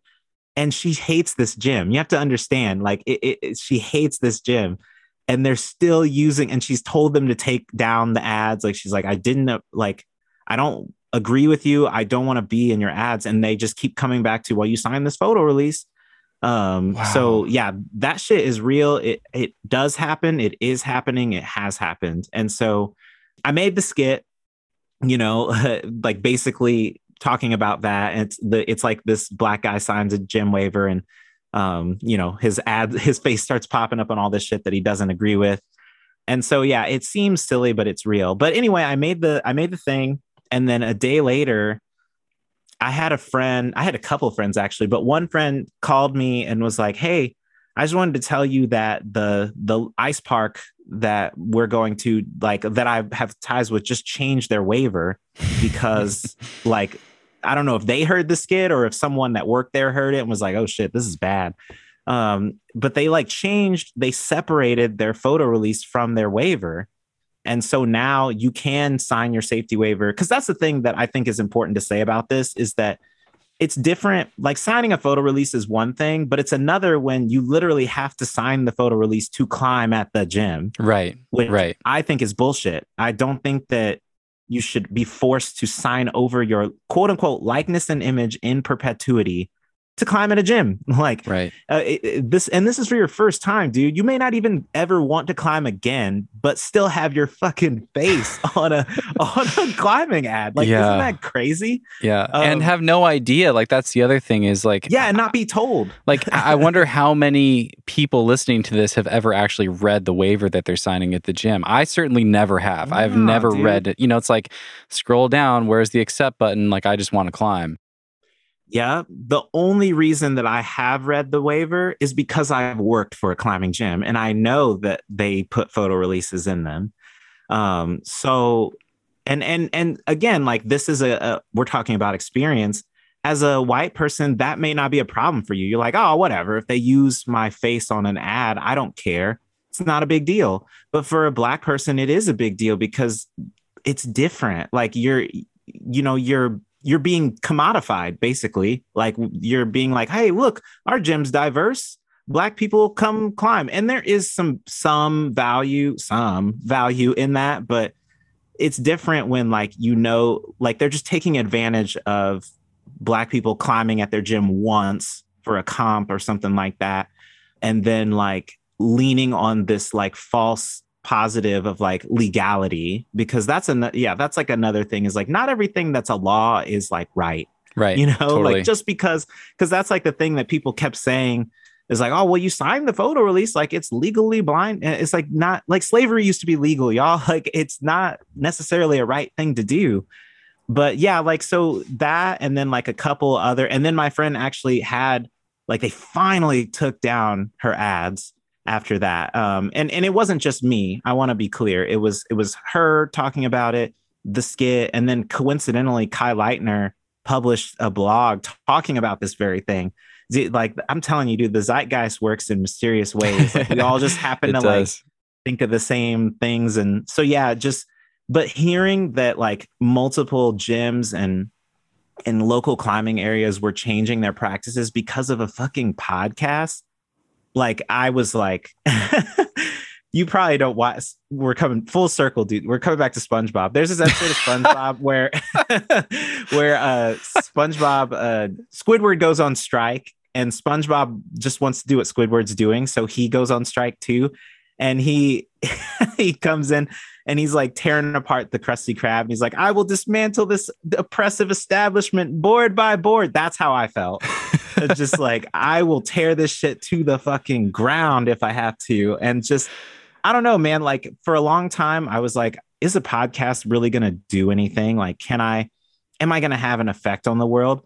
But feeling that little tiny bit of influence of like, I can change shit, it just made me like, oh, I'm going to change the shit out of everything. Like, I'm going to lean hard into this now. And so it was just such a cool moment of like victory, like I felt like I had won some like crazy battle, and it's just a photo release, but still. I love that, man. I love that story. Yeah. And you're just getting started. That's so cool. I wanted to ask you, like, how has it been received? What are you hearing from people? Good stuff, bad stuff, whatever. Like, what's coming at you from putting this out in the world? Because I know how scary that is. Like, yeah, I'm changing. Like, I'm like learning that it's important to lean into my discomforts on the show and have conversations about that. For a long time, I just wanted to make like the most inclusive podcast ever and make everyone feel cozy and welcome all the time. And even doing that, it's terrifying to put your voice out there, to put something out there and think about being judged. But yeah, how's it been received? Yeah, overall, it's been overwhelmingly positive. And ironically, that's kind of disappointing because, I guess I expected more dissent. And maybe that's because of how we've chosen to like format it. I mean, like I was telling you earlier, we're aiming for people who are at least sympathetic to the cause. Like they're like, okay, I agree, racism's real. What can I do about it? And so, like most people that we get to send us messages or like feedback on like iTunes, it's very, very positive. Like they're like, it's really well done. It's funny, it's serious, it made me think, lots of that sort of feedback. The only real negative feedback that we receive is like, it's a lot of like gut reactions. So, the show is designed to do this, but somebody will be like triggered heavily by something that we say, and they'll turn into a keyboard warrior and they'll like type, some long ass thing on our page. And ironically, dude, a lot of people end up deleting it afterwards. Like we don't even get to respond to it. Because that was one thing that we thought about early on is like, how are we going to respond to people that are like totally arguing with us. And Rob is so funny. He's like, I'll argue with them. I'm not like that. I don't really want to argue on the internet. Yeah. And yeah, like it just I mean, I don't know. It's just not productive for me. And most people I found, like, if I respond nicely to them, that they'll usually be like, oh man, I'm sorry that I like blew up. Like I was just in my feelings. And most people, that's what it amounts to. Like they're just in their feelings. But I've gotten a lot of feedback where, yeah, like specifically something like I don't want to say this. I don't want to like tell anyone's identity, but there was like the most recent episode was called Walls Are Meant for Colonizing, which is obviously a play on Walls Are Meant for Climbing. And there's a reason why we titled it that. But somebody that either likes the North Face or like is associated with them got really mad because they were like, but the North Face is like doing all this great stuff. And like Walls Are Meant for Climbing is a positive message. And like, it's just messed up that you would like do this. And yeah, it's like, I understand, but also like that just requires further interrogation. You know, like obviously I'm not saying walls are meant for climbing is a bad thing. It just is like, well, one, like, who are we to assume what walls are for? That's kind of an underlying problem, you know, like thinking like we know what walls are for. That's a very colonial way to think of it. And second of all, like just because something's good doesn't mean that it can't be improved. So yeah, I think a lot of people just that get mad, they either don't like the comparisons we make, like they're just upset about us comparing or like aligning the golden age of Yosemite with the civil rights movement, like that just upsets them. Or like they think and this is actually probably the more interesting side of it, is like some people think that we're being divisive. That's like if you go on my iTunes, well, my like our iTunes reviews, like there's one of them is it says something about us being caustic, and I'm like, I don't think you know what caustic means. Like this is probably the most welcoming that I can make this conversation. Yeah. And so, but one thing I will tell you that gives me a little bit of satisfaction is no one has said that it sounds bad. Like even the people that review it negatively are like, I mean, it's a good sounding podcast, but blah, blah, blah, all my internalized racism, all my like whataboutisms. And so it sounds pretty damn good. Yeah. yeah. It's like, man, I ain't even going to cap. Like that shit still sounds good. But yeah, like I that gives me so much satisfaction. And honestly, dude, that's one of the reasons why we were like the sound needs to be impeccable. Because I don't ever want to give someone the ability to say it was badly made. They basically have to out themselves. Like they have to say the subject material makes me uncomfortable. I don't agree. I don't like this. Like they can't be like, oh, the quality was terrible. Yeah. So, but yeah, like that's a small percentage of the feedback. Like most of it is like, this is so great. Like, please make more. I binged it all. Like, when's the next episode coming out? Oh, I love it. I'm glad to hear that, man. And it is so interesting. Like they're just, it's a bummer, but there just always will be those people, you know, that just react, that just write something from a very charged emotional space. And like, it's funny, I actually read that. I don't usually read podcast reviews before I check out a podcast, but for whatever reason, I like read a few reviews and saw that one. And didn't really know you yet, didn't know what to expect. And then I was just like confused because the tone of the podcast, as I've already mentioned and we've been talking about, I felt like was so positive and inclusive. And yeah, it just made me wonder, like, did this person actually listen to any of this? I know, you know, I know, dude. Yeah, but there's always going to be those people, and that's fine. This thing isn't for them, you know, or they're not at a place within themselves where they're ready to join the conversation and listen in and be open, right? Right. And that's okay, because the podcast will be around forever. They can come back to it at a time when they're a little more ready for it. And yeah, you're totally right. I mean, just the internet culture that we have, it like teaches us to read the first few sentences and then react immediately. You know, like I can give you a great example that doesn't have anything to do with my podcast. My best friend, Brianna Mazzolini Blanchard, she has this program she runs with RGCC called Climb Late, and it's designed to make climbing more accessible to marginalized people. So what she does is she'll tour to different climbing gyms in the Midwest, and then for that time that she's there that evening, climbing is free for some people.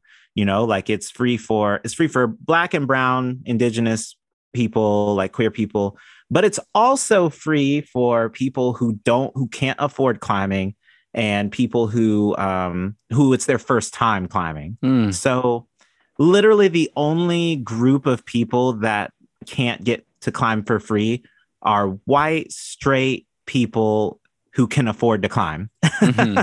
Like she didn't say white people can't climb for free. She didn't say, like, it's just, that is the only group of people. And I think that's okay. Cause like, if they can afford to climb, they don't need to climb for free. Yeah. But anyway, I say this because her posters, intentionally so, always say free climbing for Black and brown people first. Like it says it at the top because like she wants to highlight that for them. And then it goes down like, oh, well, if it's your first time, blah, blah, blah.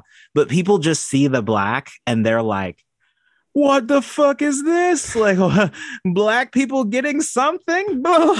Like, and they just lose their shit, dude. Like, oh my God. Like, and it's so obvious that they didn't read the fucking poster. Cause if they read it, they'd see like, oh wait, white people can climb too. Or like first time climbers. That's literally everybody. So even if you could afford to climb it. So the amount of people that can't partake in free climbing is so fucking small that it just, there's no reason to get upset. But yeah, I remember there was like some dude, this is the best one.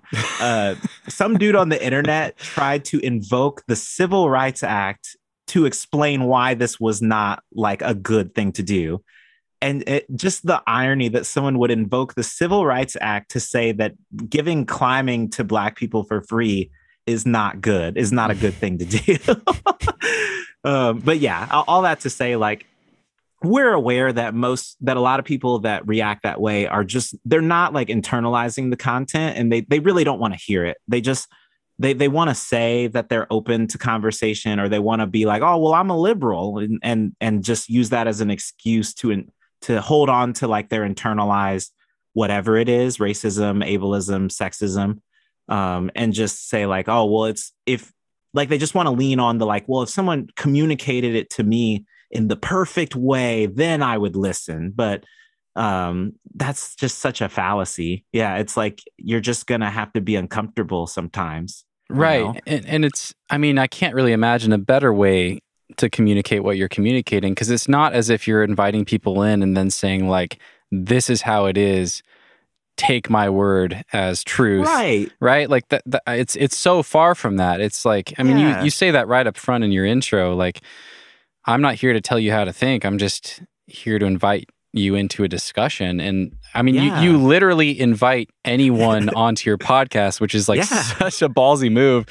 I mean it. And I know you do. It's incredible. So, I don't know. The people that are missing that, I think just aren't ready for it. And I guess that's okay. You know, there's a lot of people who are and who are really appreciative of it.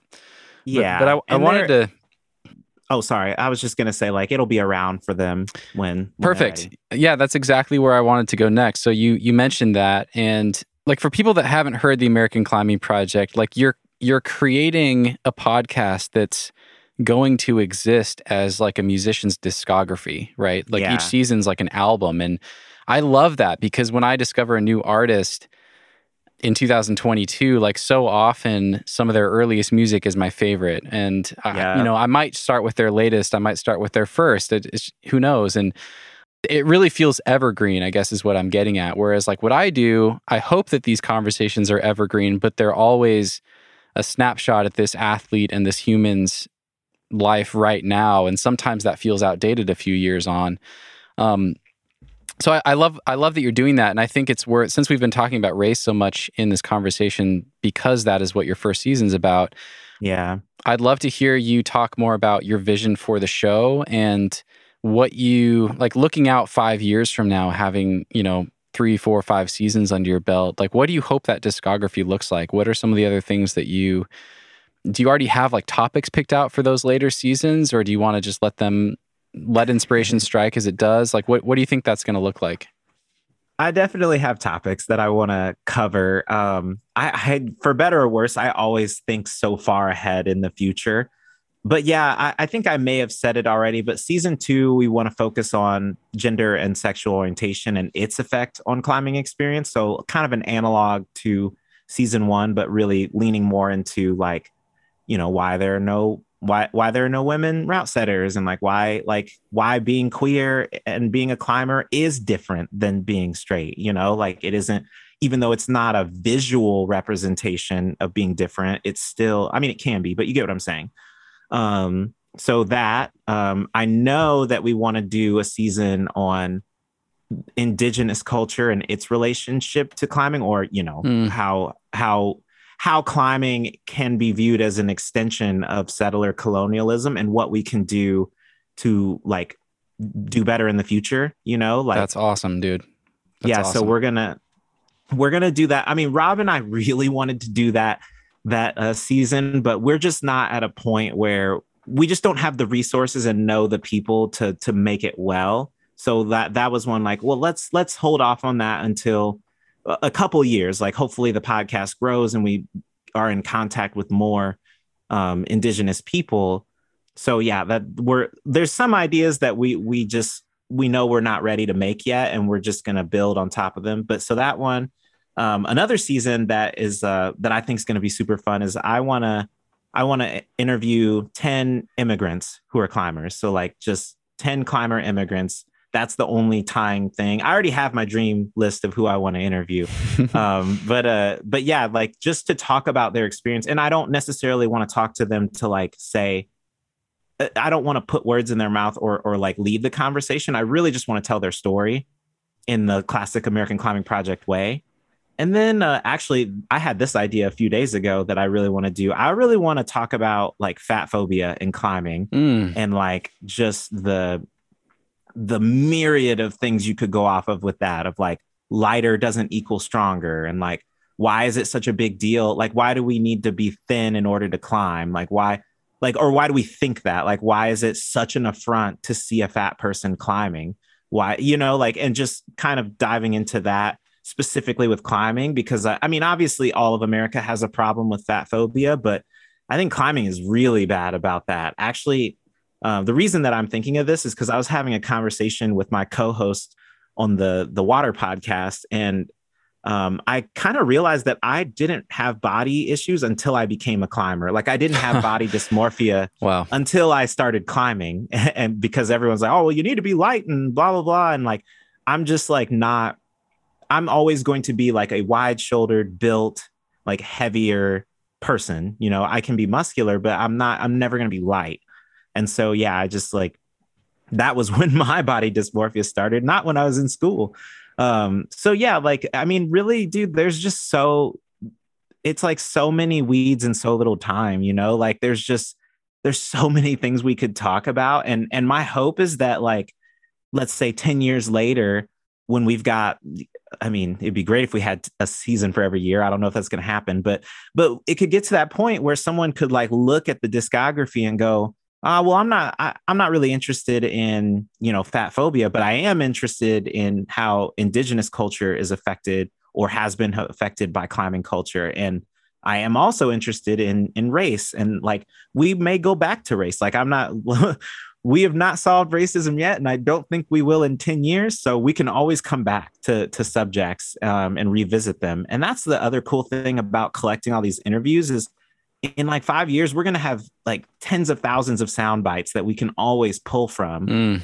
It's like one of my mentors used to say, chestnut checkers all the time. And that's definitely what this is, of like, it's not going to be rewarding right away in the sense of like, it's going to take a while to build. It's not going to make a ton of money. It's going to feel like a lot of work. But one day I'm going to turn around and there's going to be 5 seasons, and it's going to be like, it's going to be like a conversation piece of like, oh, well, if you're interested in this, you should listen to this season of American Climbing Project. Right. And like, I don't know, I just, that's my dream, is like getting to that point where it becomes like a conversation tool to help people like build better communities of like, yeah, like referencing it when they're trying to, make some affinity space, or when they want to change a law or a way that a climbing gym practices business, like just having something to point to, or even, dude, just like having something to talk about at the crag of like, did you listen to the latest episode? Like, that's my dream. That's what I love about what I envy about rappers like Kendrick, is like when he puts out an album, like everyone's talking about it and like, what did this mean to you? And like, blah, blah. Like, that's what I want the podcast to do in the climbing world.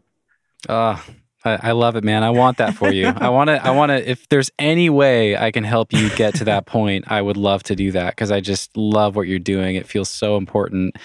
And I couldn't do it. Like, there's no way I could do what you're doing. And I love that, because you are just like the guy for this job. You've like, I felt that listening to your show, man. I'm like, this guy found his shit. Like, he found his thing. This is perfect. Like, no one could do this show but Devin. And man, if you find something like that in your life, like, you're a lucky person. And I just hope you hold on to it. I know you have a lot of other interests, and your time and energy is very divided, but I really hope you get to that point and see that vision through. And on that note, I want to ask you, like, is there anything you need from people? Like, there's a lot of people listening to this that probably haven't heard your show. Some of them probably have.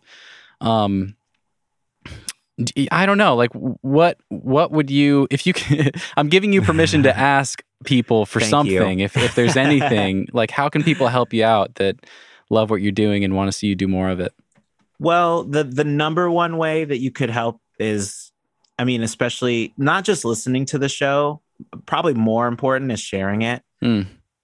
As you can imagine, it's a little more difficult to circulate subject matter like racism, like it's not like as like fun for people to want to listen to. And so it really, like, having people that really like talk the show up, and like my friend Taylor that like showed you the show, like, that is what is the most valuable to us. Because it's one thing, I mean, we have a very dedicated fan base, like 90% of our listens come in like the first 24 hours.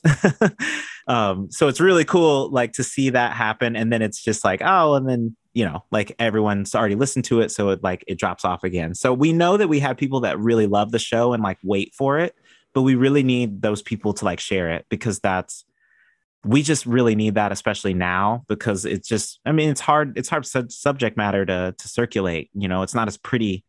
And it's not as well received oftentimes. The obvious answer too is money would be helpful, like subscribing to the Patreon, because one of the reasons that I do have 19 things to do is because American Climbing Project doesn't really make money.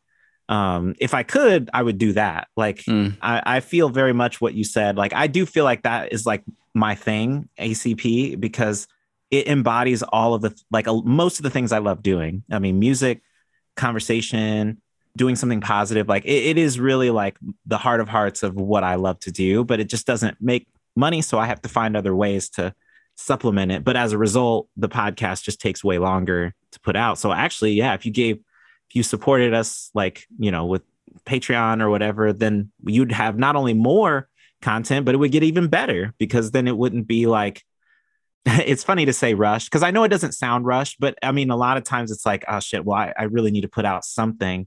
Let's like get this together. And then the other thing, just like, if you think of brands or companies or even climbing gyms that are willing to like support us, that means a lot, because that's probably where the bulk of our money is going to come from in reality. It's just challenging though, because you've heard the show. We don't do ads, like, just because the format of the show would not really, it really wouldn't work for ads wouldn't work. You know what I mean? For one, the episodes are shorter. So like an ad takes up way more of our like time, proportionally speaking. And like, I couldn't like, I don't know. I couldn't imagine myself like talking about like how, capitalism is terrible and like we need to do all these things, and then like type in Devin 30 for 30% off. It just wouldn't sound authentic, I don't think. And that's why I really love our relationship with Gnarly, because they just love what we do and they just want us to keep doing it. And they're just like, I don't know. They're just like, whatever you need, Devin, like just you don't have to do an ad, like just shout us out and like say something about us at the end.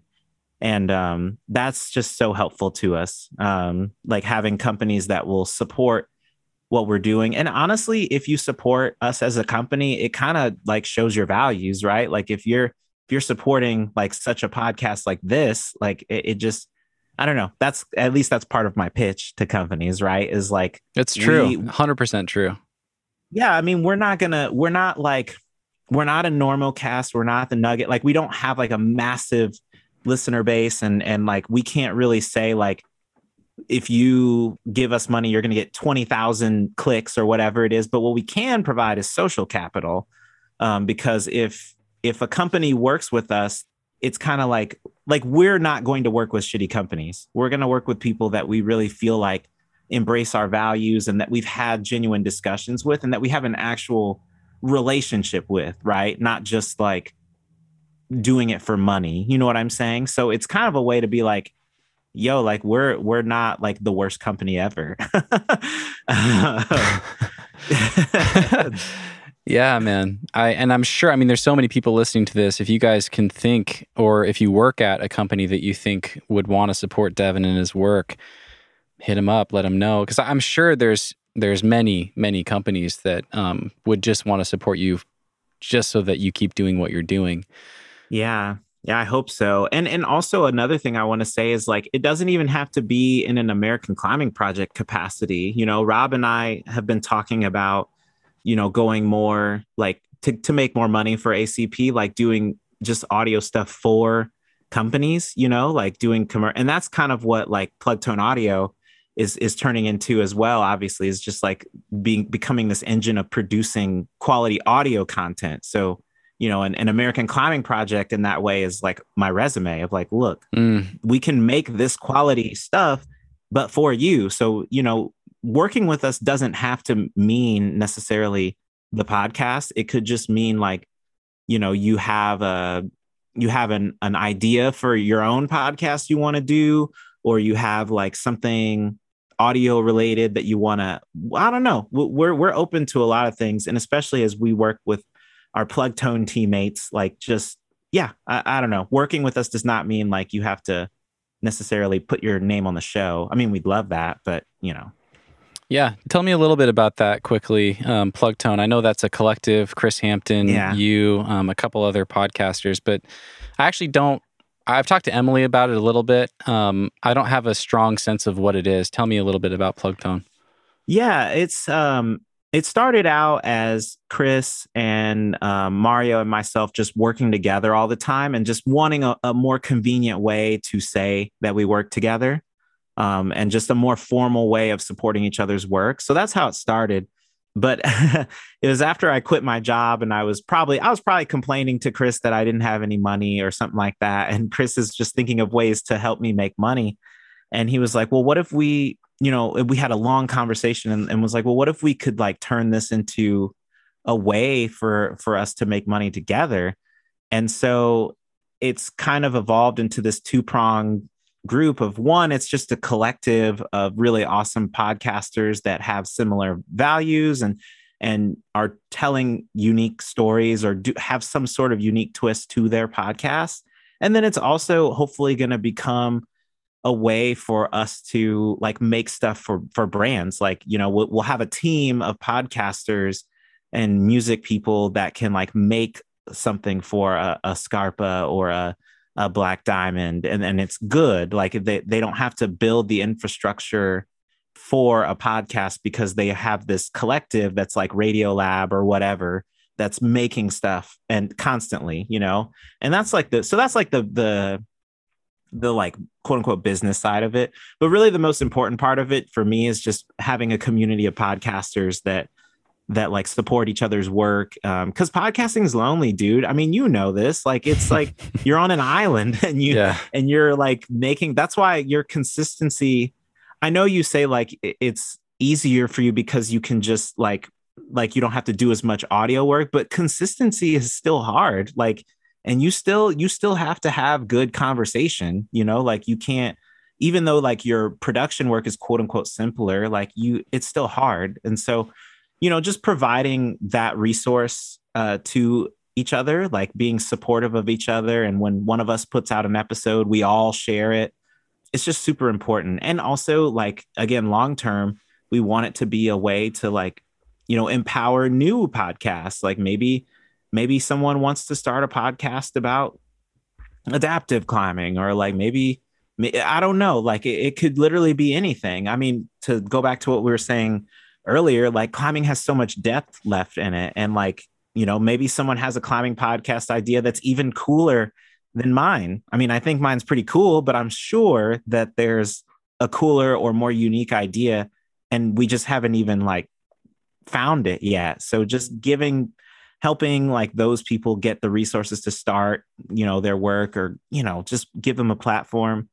Am I explaining it? Like, yeah, am I making more sense out of it, or is it? You're making perfect sense. I think it's awesome. It sounds awesome. And just to touch on that last thing you said, I mean, not cooler or more unique, but I think what you're describing is the way that I feel about you. It's like, yeah, I love what I'm doing and I don't want to change that, but right. I could not do what Devin's doing, and he's the perfect guy for it. And I'm so glad that he went for it, because this thing didn't exist and now it does. And it's such a valuable contribution to our community in this space. So yeah, like you said, I'm sure there's many other people out there that have those ideas and have the unique skill sets to make something that neither of us can envision, because we're not them, right? So exactly. Oh, that's incredible, man. I love it. And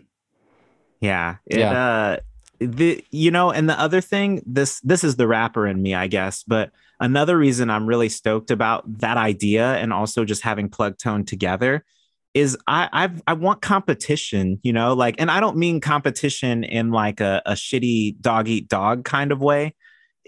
I mean competition in the sense of like iron sharpens iron, and you want people to do well because it inspires you to do well. Yes. And I think just, talking about how monochromatic climbing media is, it's because we've let them do it that way. We've let them make the same films over and over again, and we just keep consuming it. We don't have to do that. We can have a wide variety of stuff.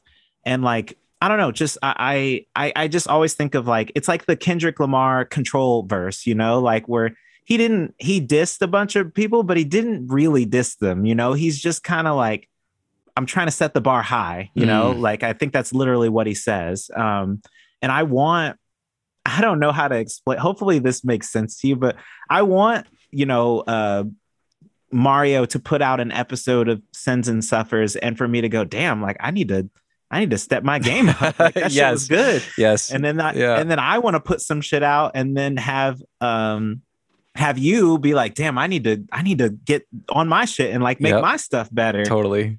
And it doesn't mean that we have to do the same thing, or that like, it's not like I want to actually beat you. It's just that I want the competitive nature to fuel the rising tide. Like I want us all to get better, and I want like ultimately like to provide better media for our community, and cooler storytelling, more high quality audio production. Like that's what I want.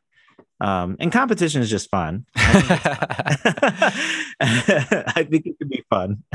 I couldn't agree more, man. I resonate with everything that you're saying. And it's funny because I don't actually necessarily view it in that exact same way, but I offer coaching, and what I realized that I enjoy, like at first I like put that on the website. I was like, if you want coaching, let me know if you want a consultation. And I've done some climbing coaching.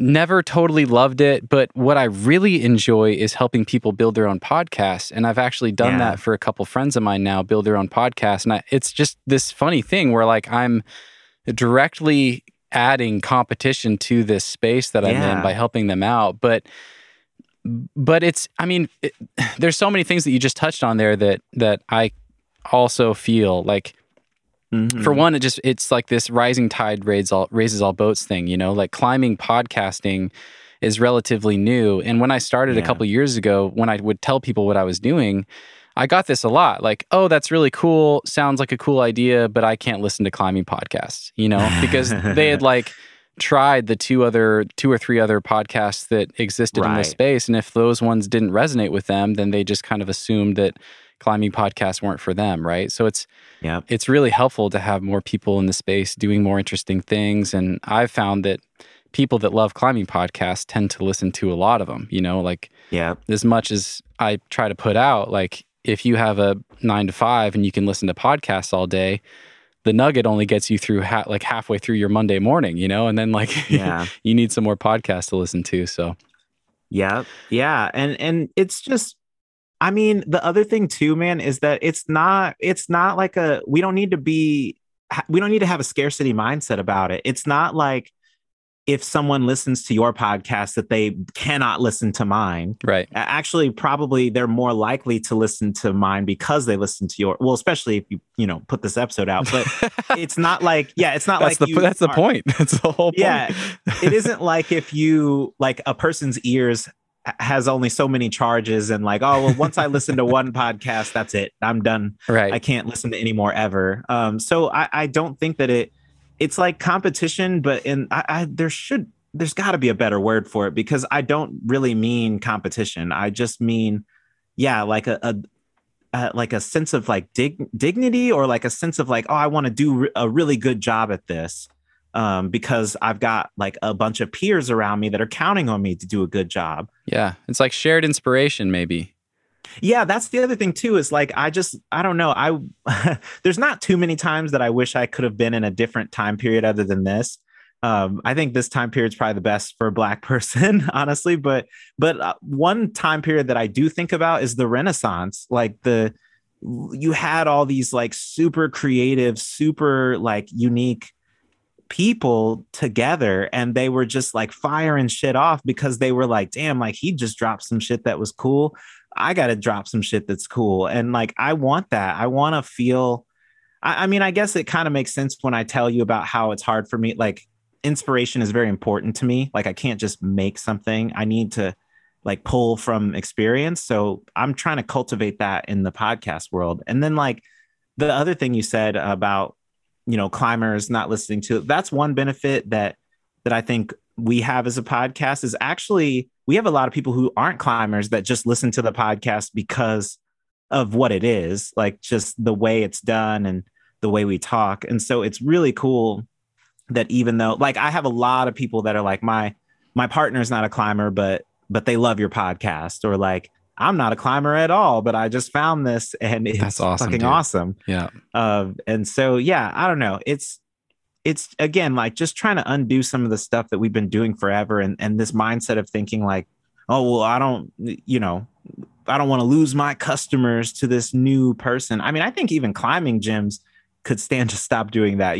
This like mindset of like, well, we're going to steal all the members from them, or this new gym coming in. Like, it doesn't have to be that way. Mm-hmm. It's just, that's how America has taught us to act. And we don't have to do that. We can do something new. So anyway, in rant. Well, that's a great lead in, because I actually had this question written down. It's right in front of me. I wanted to ask you, who do you look up to right now because of the work that they're doing? And this could be the art that they're making. This absolutely does not have to be podcasting, but it can be. But yeah, like who are artists or creatives that you are looking up to right now because of the art they're making, the impact they're having on the world in big ways, small ways, people we've heard of, people we've never heard of, like whoever comes to mind, I'd love to hear. Yeah. Let's see. I have a lot of people I look up to for just different things. In music, I mean, Kendrick is definitely the person I look up to the most because of, I think I said it earlier, just his art, the position he holds as an artist. Like, he's a very thought provoking, like he puts out something and everyone's like, oh man, like we got to talk about this. Chris is still someone I look up to. I mean, I feel like I'm going to be chasing his coattails forever because he does so many things I wish I could do. And he's just like, he's got the lifestyle, and like the way he lives his life is how I want to live it. And so I'm just like always going towards that.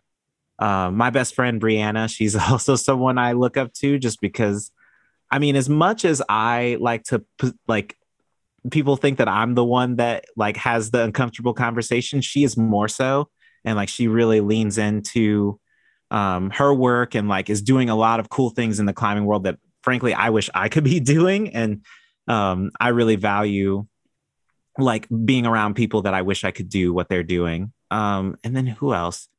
Maylise Edwards is also someone I look up to a lot. Like she's I mean, she's just an amazing human, first of all, like just brilliant, very multifaceted, but also just like the space that she takes up and like the willingness to not be for everybody, you know, like she's not like she's a lot more like confrontational about how she says things than I am.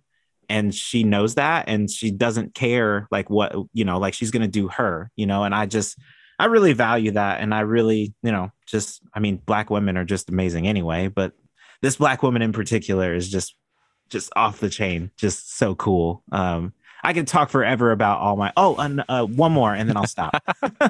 I really, really love Brene Brown. Oh, awesome. Brene Brown is amazing. I mean, that's where a lot of my like thinking around vulnerability comes from. I can see that. Yeah, like just I remember I heard a talk. God, so many things happened in 2012 at the same time. The same year I started climbing, I found a talk that she did on TED about shame. And that was like my introduction to her. And I was like, damn, this lady is super awesome. And yeah, I've since then I read her books. I like check to see what she's doing. But yeah, man, like I try to pull from a lot of different sources of like what can be inspiring and just like people I want to learn from. And my best friends tend to be people that I'm jealous of. Like that I'm like, damn, I want to be like you. I like that. How do I need to spend time around you so I can like osmosis some shit from you, you know, like. I love that. Yeah.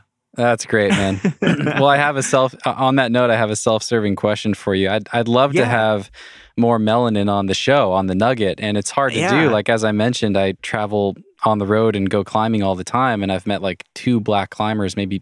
Yeah, I think literally 2, like in the 2 years I've been on the road. Yeah. Who are some names, like some friends of yours or people that you look up to who you think are interesting for whatever reason? Who are some names that you'd love to hear on my podcast? Oh man, I mean, how much time do you have? Let's see. I mean, Mario Stanley, obviously he's another person I look up to a lot, and he's someone that's definitely helped me a lot and made me feel a little more welcome in the world. I mean, you know, if you can manage to pin him down, Tande Castillo is obviously a really cool person. Yeah, it's funny that you mentioned him because he's been on, and I'm actually about to do a follow-up with him. I've just been talking to him. Oh man, yeah, he's great. God, he's so cool. He's like my like climbing Superman. Like that's who I want to. That is who I want to be exactly. I love it. And then let's see. I mean, like Brittany Levitt is amazing. CEO of Brown Girls Climb. Man, I feel like I'm gonna miss so many people. So yeah, well, I'll follow up with you in an email. I'd love to get a list, and I'll just start working through it as you know who else is amazing? Tiffany Blount. Dude, she is like a superhero. Like, so she was in the Scarpa program with me, the Scarpa mentorship program. That's how I got to know her. And she's like a true boss, like does so much cool shit. I don't think she gets nearly enough like praise, attention, whatever you want to call it. And I don't think she cares, to be honest, but I just like, she is so cool, dude. She would be super cool to talk to. And then, I'm sure I can think of like literally dozens more really cool Black and brown people. Also, sorry, I feel like I keep it going. This long form podcast, man. I keep saying this person's the coolest person. Marina Inoue. She is literally the coolest coolest person that I know. Like, just like, I mean, cool in the sense of like rock star. Like, I just like, you are like so cool. Like, just her. Yeah. Everything about her is awesome. And she's just like a really good person too. But yeah, just that's the thing, man. There's just like, and this is why I'm really passionate about having people on the show that aren't necessarily like known because there's so many cool rock climbers. And granted, a lot of the people I mentioned are quote unquote known, if you want to call it that. But dude, there's so many people that are just like such cool human beings that are rock climbers. And we just, I mean, that's the benefit of this sport is that we do, you said it very early in this conversation, but like, it's like, it's like we're all climbers right now, but we all have these past lives. Before I was a climber, I was actually, yeah, like one of the examples I think of is my friend Kat. Before she was a climber, she was like a Grammy Award winning singer. Wow. Like she was a professional singer, like has an actual Grammy. She sang for some like opera or something like that. I can't remember. But yeah, like it's like, oh yeah, I used to be a pro singer. Like what? And now you're a rock climber? And so yeah, like just climbers tend to, at least in my experience, have a lot of depth because they do come from different experiences and different walks of life. And the more that we make it accessible, the cooler climbers are going to be, you know? So plenty of guests. I can give you a Rolodex. Thank you, man. Thank you. I'd love it. I'll follow up with you and get even more names. I'll put them at the top of my list. Heck yeah. This has been amazing, dude. I want to ask you though, is there anything else that we haven't touched on? I want to wrap up by hearing where you're at with the show, what's coming up next. I don't believe season 1 is done. I know it's almost done. I want to hear the status and what you have in mind for when season 2 is going to show up and things like that. But before wrapping up with that, is there anything else that feels important to share or to touch on that we haven't talked about in this conversation? Your like hangboarding routine or, anything like that? No, I'm not. I mean, I definitely have a background in coaching and training, but nothing I'm going to say on the show is going to be revolutionary. So you probably don't need to know about my training routine, but, yeah, I mean, no, nothing really that we haven't. I mean, we've talked about so much. It's been awesome. I've loved it. I guess like if I could like leave people with something of just like, all of us that are climbers are leaders, whether we want to be or not. Climbing is a very community-based sport. And I would love it if all of us took a little more like responsibility for what it means to be a climber and just like shared this goodness with more people. And like, think about that 20-year-old Devin that really needed rock climbing. And there's more of him out there, there's more of us that could benefit from it. And yeah, we just have something really amazing. And I think that we need to keep improving it, but also just like keep sharing it with people. You're the best, dude. Said it perfectly. Well, yeah, tell me what's going on. Where are you at with season 1? And when can people, I guess, where can people find your show? What can they find right now? What's coming up next? Yeah, so we've been on a bit of a, well, you can't even really call it a pause because we usually have a couple months between episodes, but I've kind of had to like step back from it just because I've been really busy this last couple of months in particular with like CBJ stuff and getting ready for CWA and now that stuff is like slowly starting to die off. So or get less busy. So we've got 2 more episodes planned for season 1. I'm like a quarter of the way through one of those episodes, but like I said, it's not like a linear thing. Like I could have it done tomorrow, like if it hits me, or it might take another month or so. But I really want to get this season 1 done by summer, because what I want to do next is start having conversations for season 2. Actually, I think that may start happening anyway, just because I'm going to be going to Rumney for a Rumney Together. It's a new festival. It's happening in June. And then I'm also going to be at the Inlander for International Climbers Festival. So I would love to start collecting conversations then.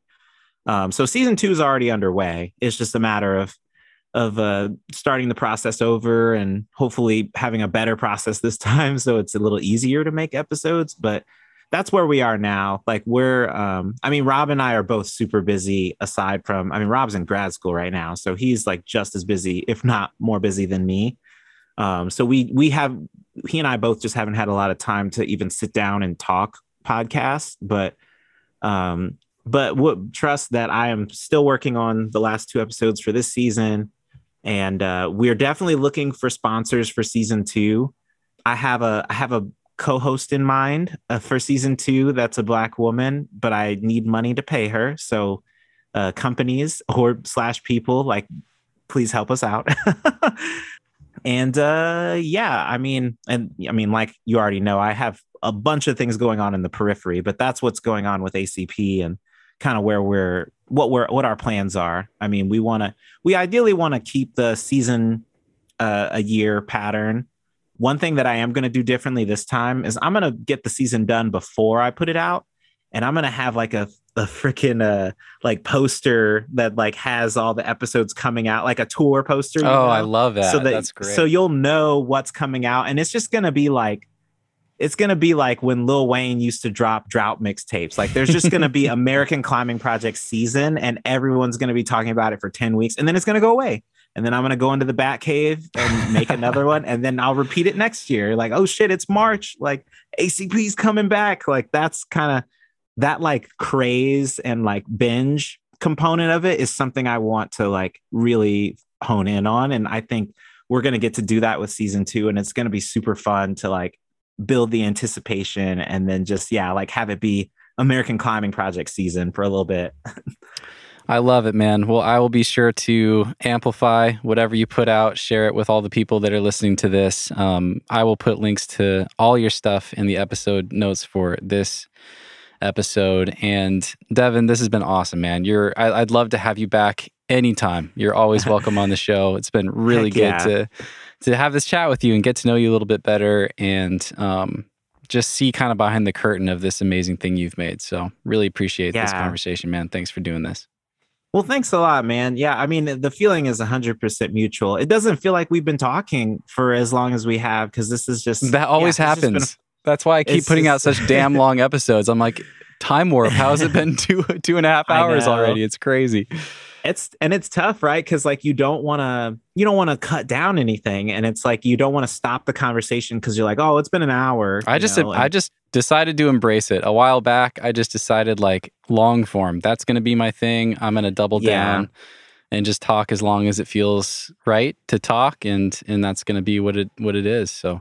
Yeah. And I think your show is better for it. Like there's a time and place to be brief and there's a time and place to just talk for a couple of hours and let the conversation, especially if it's good, you don't want to like cut it off. But yeah, I really appreciate this. And I mean, you already know this, but you're always welcome on the show too. I mean, we're going to talk about a lot of stuff on ACP, and I'm sure at some point you're going to look at the subject matter and be like, damn, I want to talk about that. Doors open for you. Yeah, man. Well, the first thing that comes to mind, I definitely resonated with you as far as the body dysmorphia thing. Like, that didn't happen for me until, I'd lived at Smith Rock for 5 years and was trying to climb my first 514. It was just like, oh, what's happening? I don't see myself. I don't see my normal self in the mirror anymore. This is this is strange. So. Yeah, I'm glad to hear you say that because I think that's another thing. I mean, the more obvious effect of body dysmorphia is, unfortunately, how women like are perceived and like how like they can't be too thin, too fat. But body dysmorphia affects men just the same, not just the same, but it also has a profound impact upon men. And so, yeah, it's just I think that's an important thing to talk about too, is like how men see themselves because of climbing media and like what we think we're supposed to be, and like so we'll get there. Don't you worry. we'll get there and we'll make people uncomfortable and then they'll change their mind and be like, yeah, I needed to hear this. I love it, dude. Love what you're doing. Thanks again. And thanks to everybody for listening. Really appreciate you guys listening to the end. I hope you enjoyed this one. And if you did, please go check out Devin's show, The American Climbing Project. You can find it all the places where podcasts are. I'll link to everything. And thanks again, man. We'll see you guys next time. Thank you, everybody. Hopefully I'll see you around. That's a wrap. All right. That was so good, dude. I think... All right, friends, I think we'll call that one there. I really hope you enjoyed that conversation with Devin. I'm going to share episode 2 of his podcast here on The Nugget. Devin graciously offered that up. I figure that's a great way for a lot of you to check it out, see if you like it. So be sure to look out for that in your podcast feed, and you can go check that out right now. And be sure to follow the American Climbing Project. Devin is still working on the final episodes of Season 1, but Season 1 is mostly complete. It's incredible. I highly recommend you checking it out. You can find it wherever you listen to podcasts. It's the American Climbing Project. You can't miss it.